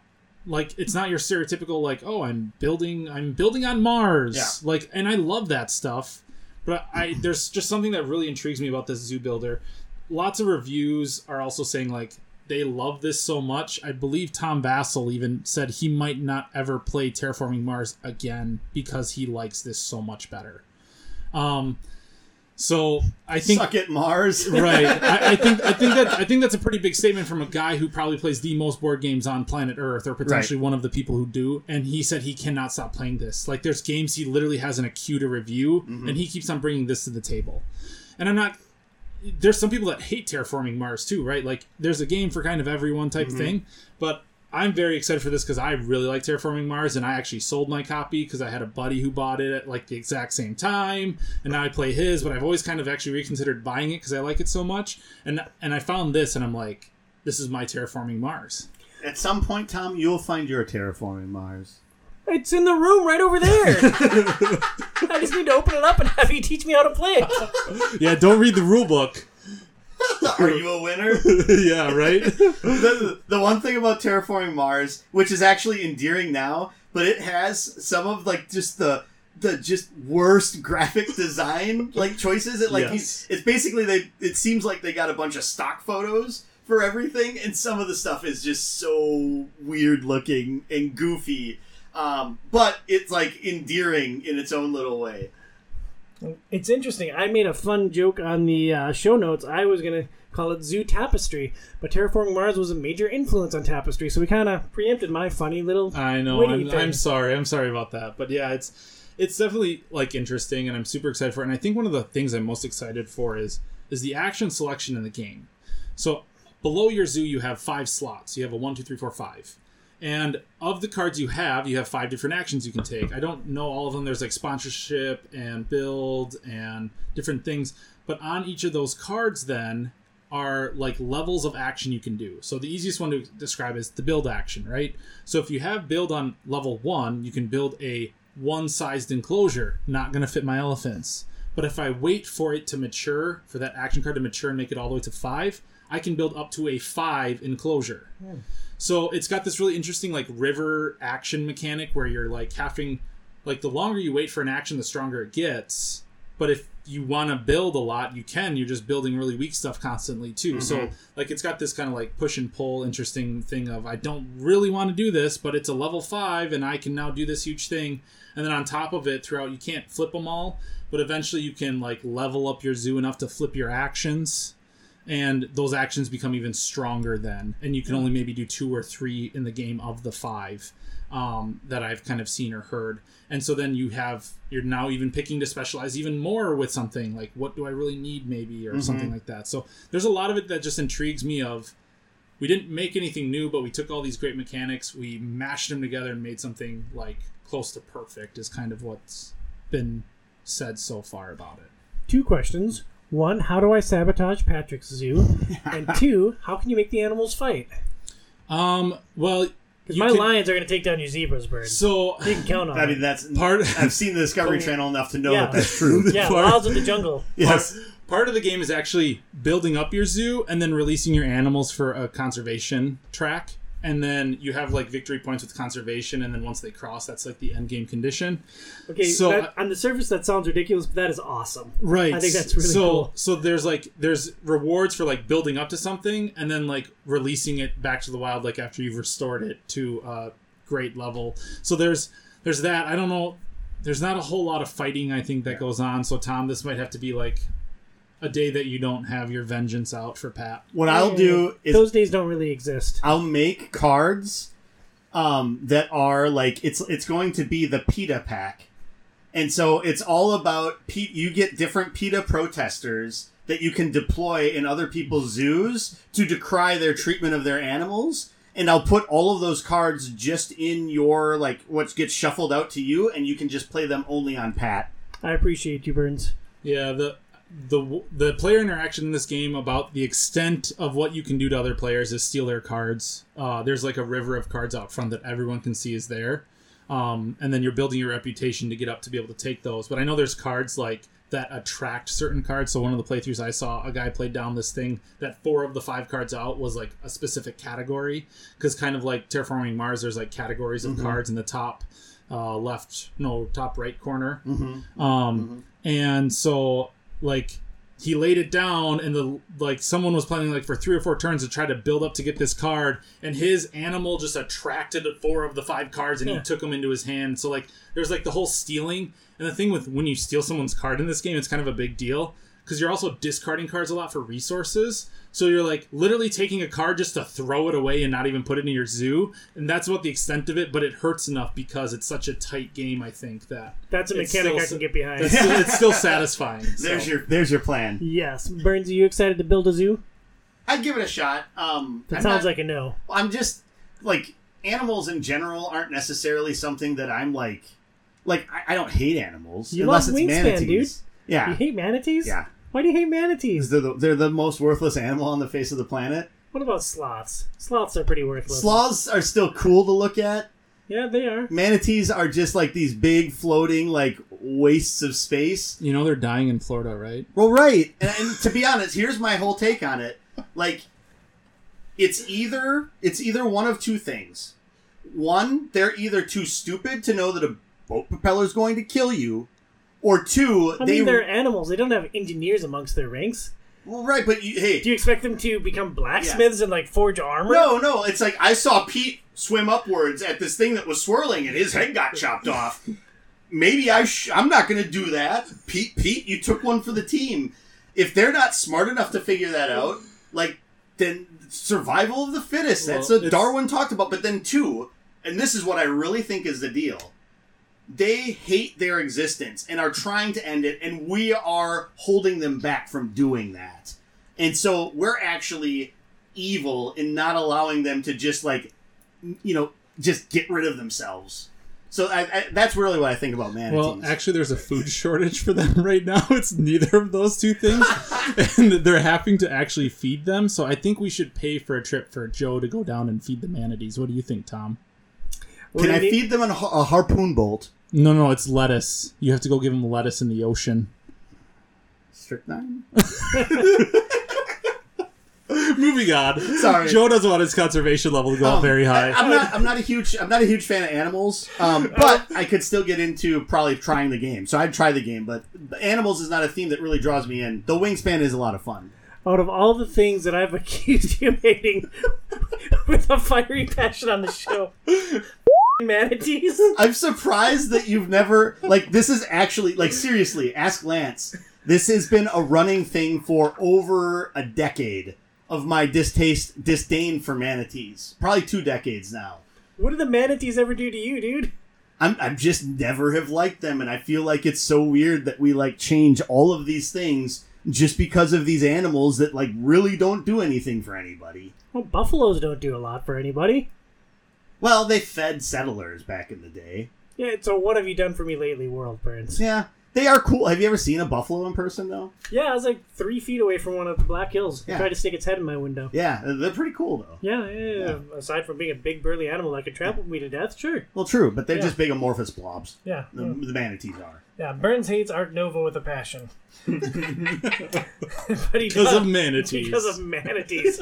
Oh, it was fine until the manatee expansion pack was announced. If I get the manatee card when we play this, Adam, he's gonna eat it. I'm not gonna eat it. I won't play your game. I won't crumple it up like my Bo Jackson rookie card. Discard it for resources. Yeah, that's what I do.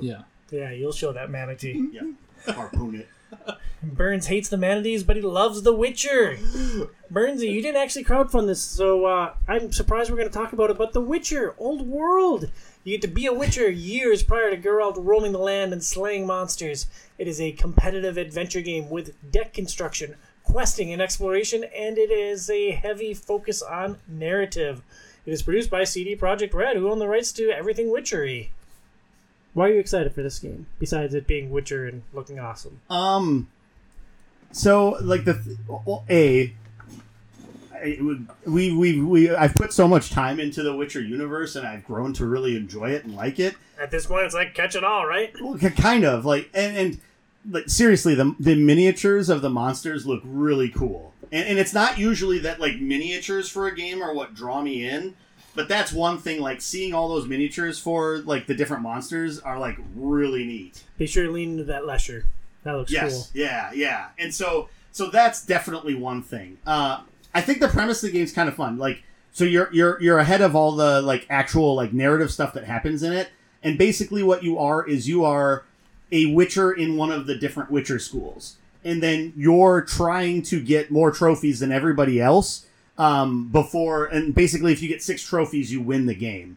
And so you're basically competing with other people to get to the monsters that you can defeat, given your skills. And so as you're playing the game, you're deck building and you're learning your skills, and then you're going on quests. And the quests are actually the heavy narrative part of it that seem really interesting to me, because you get like these quests that help to fulfill like the lore of your character and the decisions that you make as you go through to sort of help show what kind of a Witcher you are.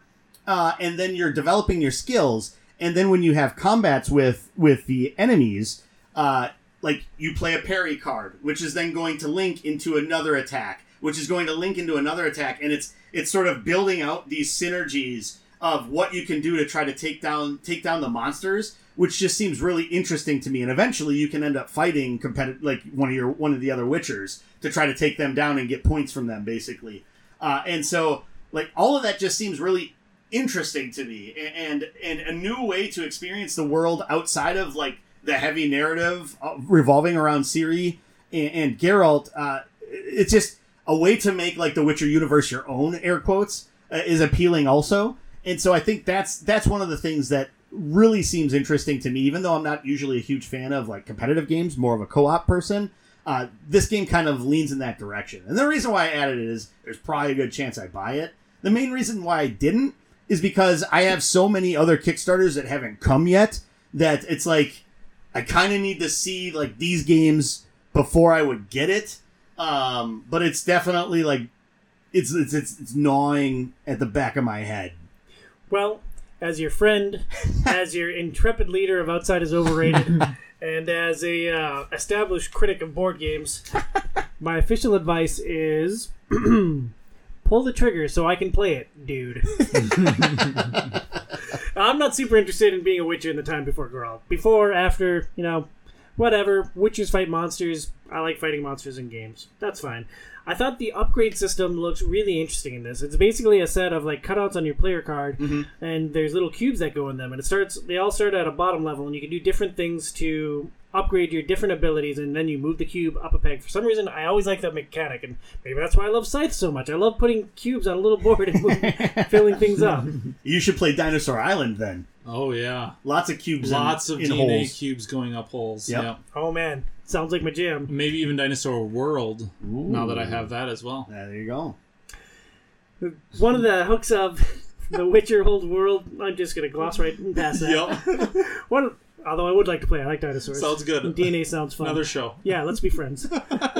One of the hooks of the Witcher Old World is the interesting moral choices you get to make. I watched the start of a gameplay video where the game designer was playing with his wife and his friend, and they drew one of these cards, and they had the interesting moral choice of a hill. And they could choose either to climb the hill or don't climb the hill. Those are the hard-hitting choices that CD Projekt Red is truly known for, and how that hill will loop back into the narrative experience later. Yes, I mean, hey, you never besmirch a hill. Never. It'll come back to bite you. Yeah, dude tried to climb it. He lost an item. That is too high a price to pay. I will literally die on the hill before I give up my loot. I really like the Witcher franchise, but just something with this board game could not catch my interest. I was like, I love like the flash in the pan at first. I had the early 48-hour backer bonus and all that stuff, and I had the pledge, and I watched like 2 playthroughs and couldn't really get into it. Yeah. And it's like, okay, I like the mechanics, but like I'm literally bored watching I'd like to watch other people with board games. So me saying I'm bored watching someone play the board game is a bad sign typically for me. Right. So it was one of the first ones. It was like one of the first pledges that sometimes when I back and then I wait till the very last day. This was like day 3. I canceled my 48-hour early pledge. Oh wow. If someone brought it and said, "Hey Adam, I want to change your mind on it," I would give it a shot.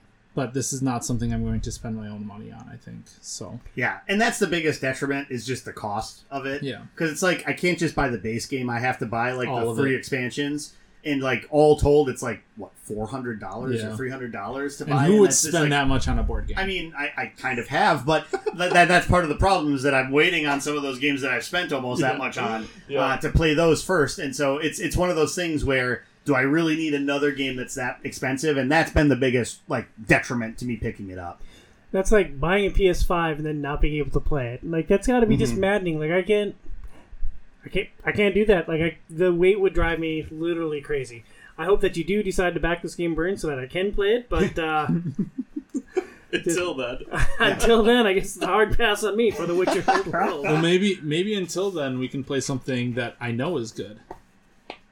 And what would that be, Adam? We should explore the idea of playing Explore It. Oh, you guys don't even need me. I'm just gonna check it out over here. That was beautiful. This is just magic. Yeah. So my third game that I brought up is Hexplorit, the domain of Mirza Noctis. Yes, Noctis is finally back. Yes. I should play more of that game. Yeah, so this is volume 4 of 6, and it's like your Victorian horror, vampires, werewolves, necromancers, oh my type, theme. I talked a lot about the Hexplorit series previously, so I want to kind of just hit some new points on it. Like I said, it's basically the emulation of D&D, I think, in the best form of board game you can possibly have. With the latest expansion, though, or Volume 4 coming out, all characters across all versions can play on any version.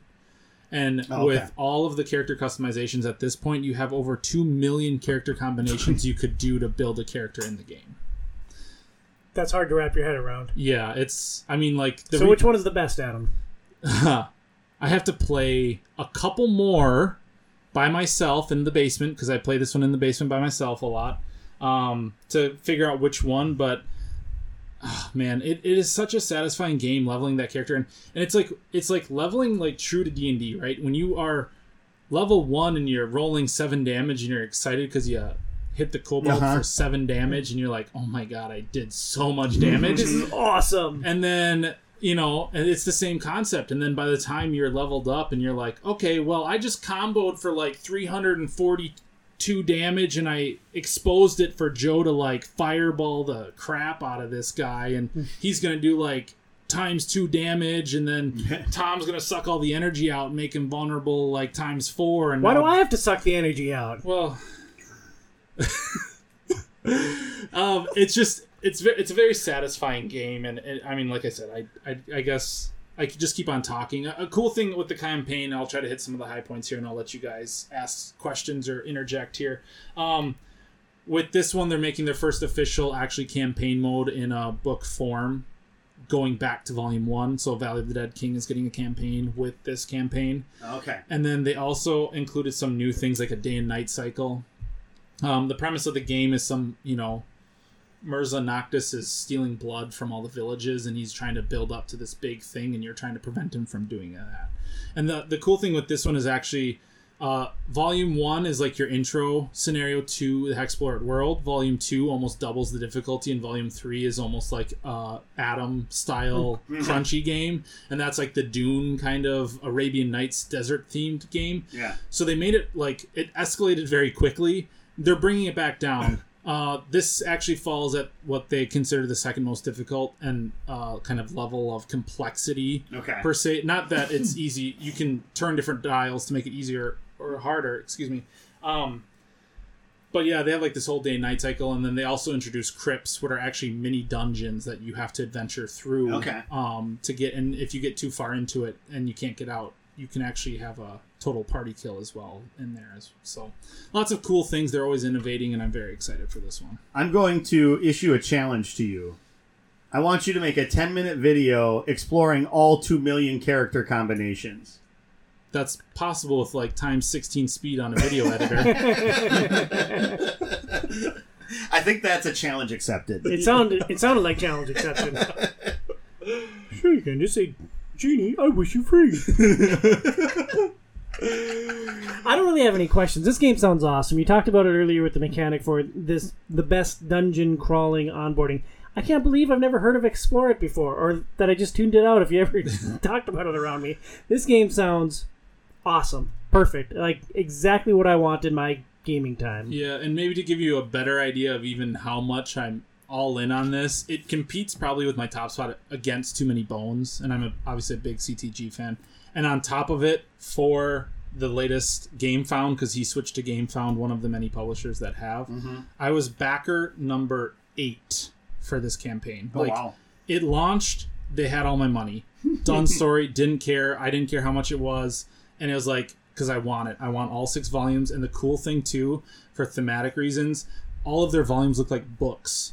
So on my board game shelf, it looks like I have volume 1, 2, and 3 right now, the Hexplorit, books. And so you pull down this book, basically, and it's really a board game. So they really thought about it whole, even to the board game box itself. So you guys are like board gaming royalty. Adam more so than Burns. Suck on that, Burns. That's fine. That's true. Do you guys look down on me for being like a complete freeloader and like not wanting to kickstart any of these games and not being willing to lay out that initial batch of resources and that just riding on your coattails?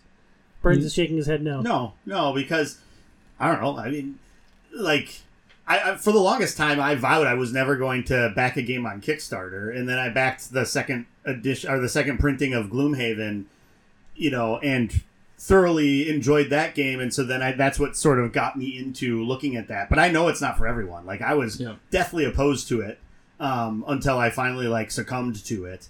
I could see myself at a later stage in life when like my house is paid down more, my girls are more grown, college is like taken care of. Like, I could really see myself going down a rabbit hole then. But at this phase of my life, I just couldn't do it. No matter how awesome this looks on a bookcase, and like I really, really want to see your collection, Adam. It just sounds aesthetically amazing, like what you see on Instagram from board game collections. Mine's just a closet crammed full of games now. Yeah. Mine's just piles of games because I have no room for them. Or no shelving for them right now. My wife had to allow me a room in the basement in order to get, as she says, the crap behind a door. So, and kind of to your point, there are people like such as myself who kind of consider themselves as board game suppliers, right? I play solo games, but I actually don't buy games to like play, as ironic as this sounds, play by myself. I want to share these games and I think that's a lot of the mentality of the board game culture is too. Like, I think Joe and I have gotten better too of realizing like, hey, are you backing this? Because I'm interested as well. That's what happens with Merchant's Cove. Actually, we talked and I was like, well, if you're backing that, I'm gonna get a different one, just to try to help spread the cost there. But I really don't have any problem with people not wanting to buy board games but wanting to play games, and I have no problem sharing my games with them as well. Right, and that's why I buy the games, is to play them with people. And so, if you're just playing the games with me, that's fine. You're helping to do what I want. And then I'll make you talk about them on my podcast. Hooray! It's a I was going to say parasitic relationship, but that's not what I was looking for. It's symbiotic. There we go. That's the word I was looking for. Yeah. Symbiotic. Yeah, you're Eddie Brock, and I'm the goo that covers you, dude. Yeah. Oh, you're cosmic goo. Cosmic goo. Patrick is Spider-Man, for Christ's sakes. We have covered a lot of games here today. We have covered hardcore fantasy dungeon crawlers. We've covered abstract themes like building a zoo. We've covered just about every genre imaginable, except for the rough and tumble, never say die, Victorian-era British colonization of John Company, 2nd edition.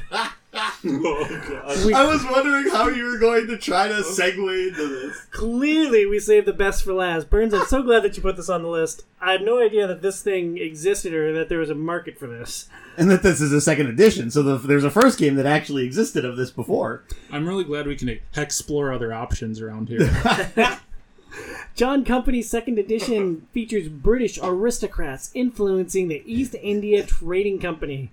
It is a competitive negotiation, dice-rolling, push-your-luck style game. I know that I messed up a word in there, but it's late and I'm tired and I don't care. So it's all good. It's all good. Burnsy, how on earth did you stumble across this weird thing that has you controlling influential British families from like the 17 and 1800s? So I actually stumbled across it because Isaac Childress, who created Gloomhaven, had posted about how it was one of his favorite games that he's played before, partially because of how it's like so true to the setting of the game, but yet like approachable enough that, you know, granted you're playing a game about British aristocrats in the 1800s trying to use a large merchant company to their ends. But that's what got me intrigued. And then like I read enough about the game that it's it's quirky and interesting enough, and I know that it's not going to be for everyone. Like, this is a game that probably will never get played with, like, most of, like, your gaming group, I would think. Just because they hated Tocado doesn't mean that they're going to hate being British Aristocrats. Yeah. I don't necessarily know that it's going to be for them, but for me, it's a really interesting setting, and the fact that it's kind of tied into all of that, and that's unique, is one thing that's really appealing to me. It's also something that I know a lot of people have said is just a really good game. One of the other aspects of it, as I did more research on it, though, was like the variability of how the game can actually wrap up, depending upon like how well or poorly you work together, or the decisions that happen, or just the random things that happen in the game.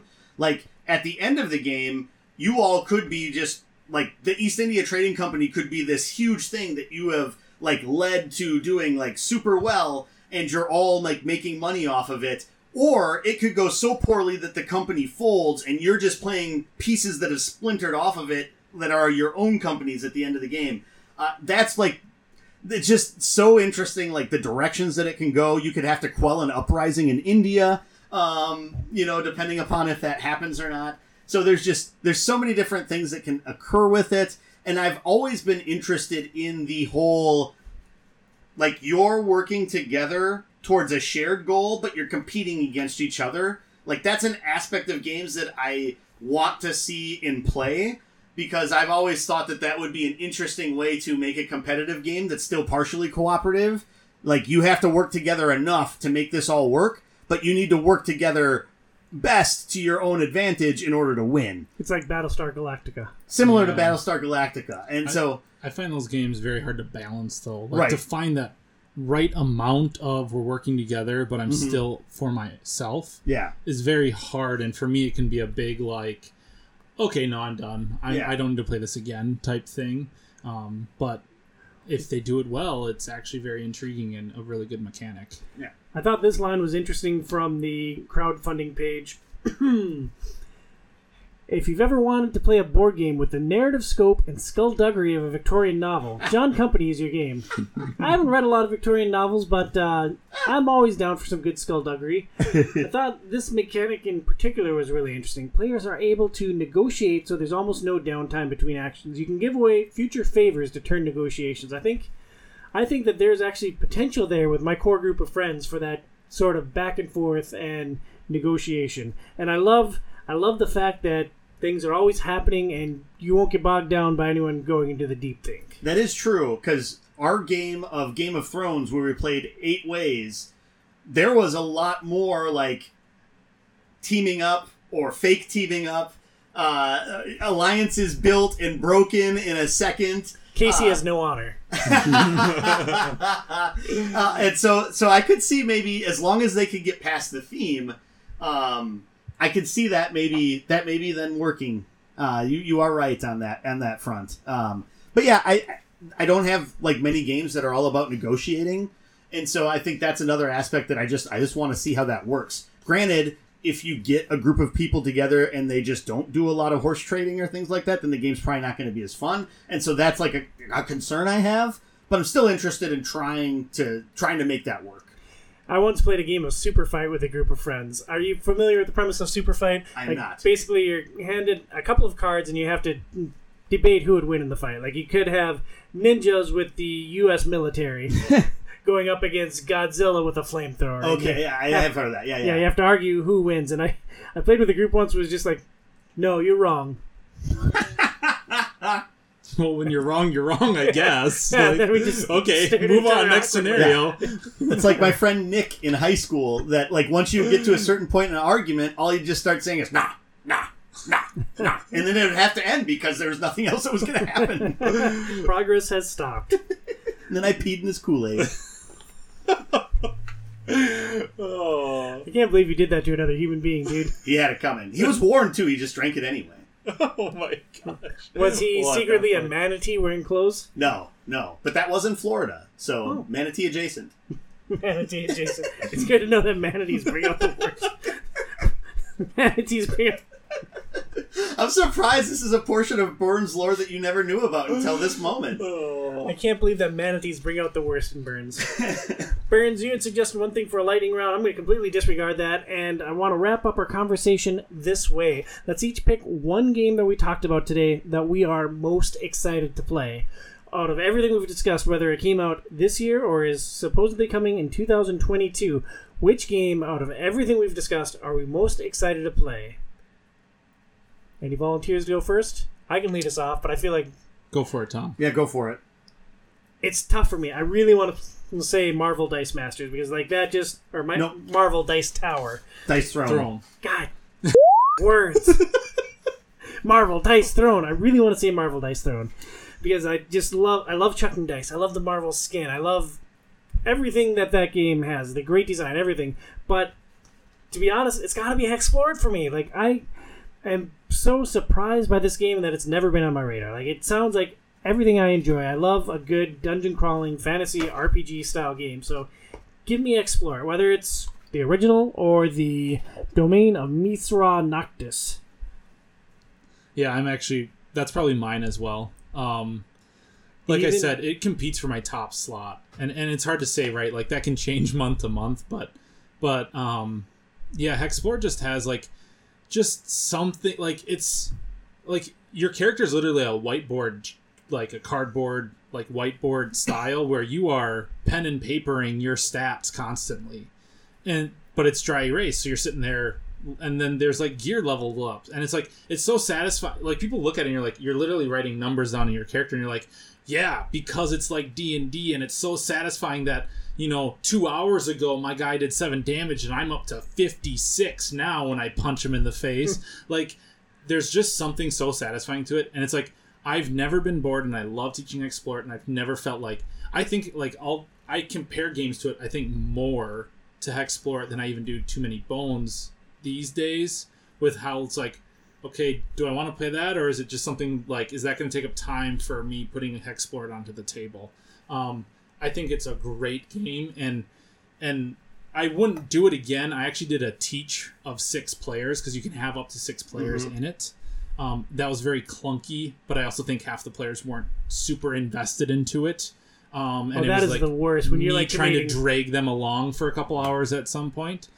But it's the worst when you're committed to a game. Like you have a bunch of people committed, and then if there's anyone that's like checked out, oh, that drives me. When Highgarden just doesn't really want to participate and spends most of the time talking to your wife, yes. You're not baiting me. But yeah, I'd say Hexplore is my most anticipated game coming out next year as well. So, Burnsy, what's your response? Well, so the game that I most am looking forward to playing, we haven't talked about yet on this podcast. So I can't say that I'm most interested in playing Frosthaven. Oh, that's why you wanted to do your lightning round. Okay. We talked about Frosthaven last year. It's a board game adaptation of a survival video game. No, that's Frostpunk. Frosthaven is the sequel to Gloomhaven. Yeah. Oh, God, I'm a terrible host. Yes. Yeah, sequel to Gloomhaven. So that's my number one. If we're talking about only games that we talked about today... Probably John Company. No, Hexplore would have been it, but since you talked about Hexplore and said that was yours, then my pick would be I want to play more Anachrony. Okay. Out of everything we talked about today. You can't want to play the same game? Well, no, that was my number 2, but to give another perspective, then it would be Anachrony. We can all be super best friends. We can all play Hexplore. We could have a trifecta of the Hexplore It series. Yeah, let's all team up on Pat and that too. We'll play the healer that never heals Pat. Yeah. I didn't take any healing spells. That's fine. It's not working. It's working for everyone else. I don't know what happened. Maybe you're cursed. Try stabbing yourself. Yeah, but no, it's definitely a good series. So, board games are awesome. Well, thank you guys so much for joining us for this episode of Outside is Overrated. Any last closing thoughts on board games that you have crowdfunded or the crowdfunding experience? No, just play more games, right? Yeah, pretty much. Hopefully 2021 has less not playing games and more playing games. Yeah, 2022 too. Oh, yeah. That's next year. Yeah.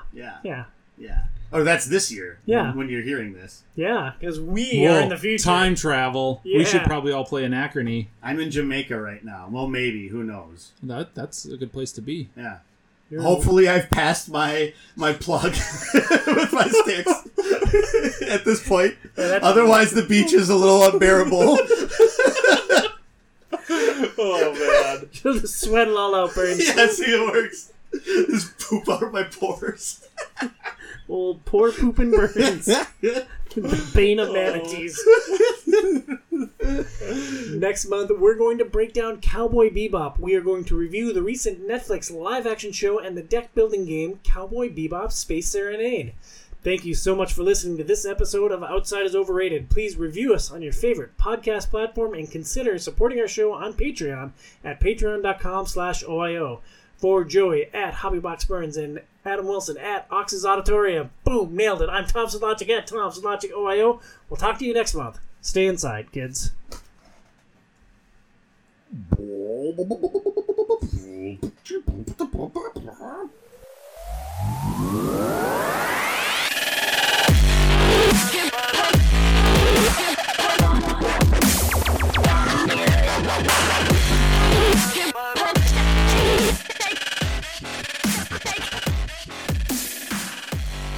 And today we are going to discuss board games and more than likely sing like cats.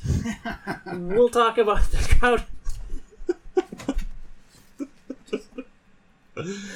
Dude, put me down for another psycho. And I should have been gone. Sorry. I thought it was a No More Journey Psychos. Just easing the tension, baby. Just easing the tension. We'll go easy on somebody else. Actually, I could use a little tension easy. You want to get behind me and like... No, you've got this. Come on. Oh, Burns. I'm there in spirit for you. Adam, you haven't been on Outside is Overrated since we did this show last year. How did 2020 be? Years. This is going to be a long night, fellas. No, I think recording or editing, it's going to be a long night. Yeah, The Witcher show, I just like mailed it in, dude. It's like, okay, listen for swear words. Cut. Okay, we're good. Good enough. So is it a good thing or a bad thing that Marvel owns Disney? Disney owns Disney. Marvel. We're going to strike that from ever being said in the history of the world.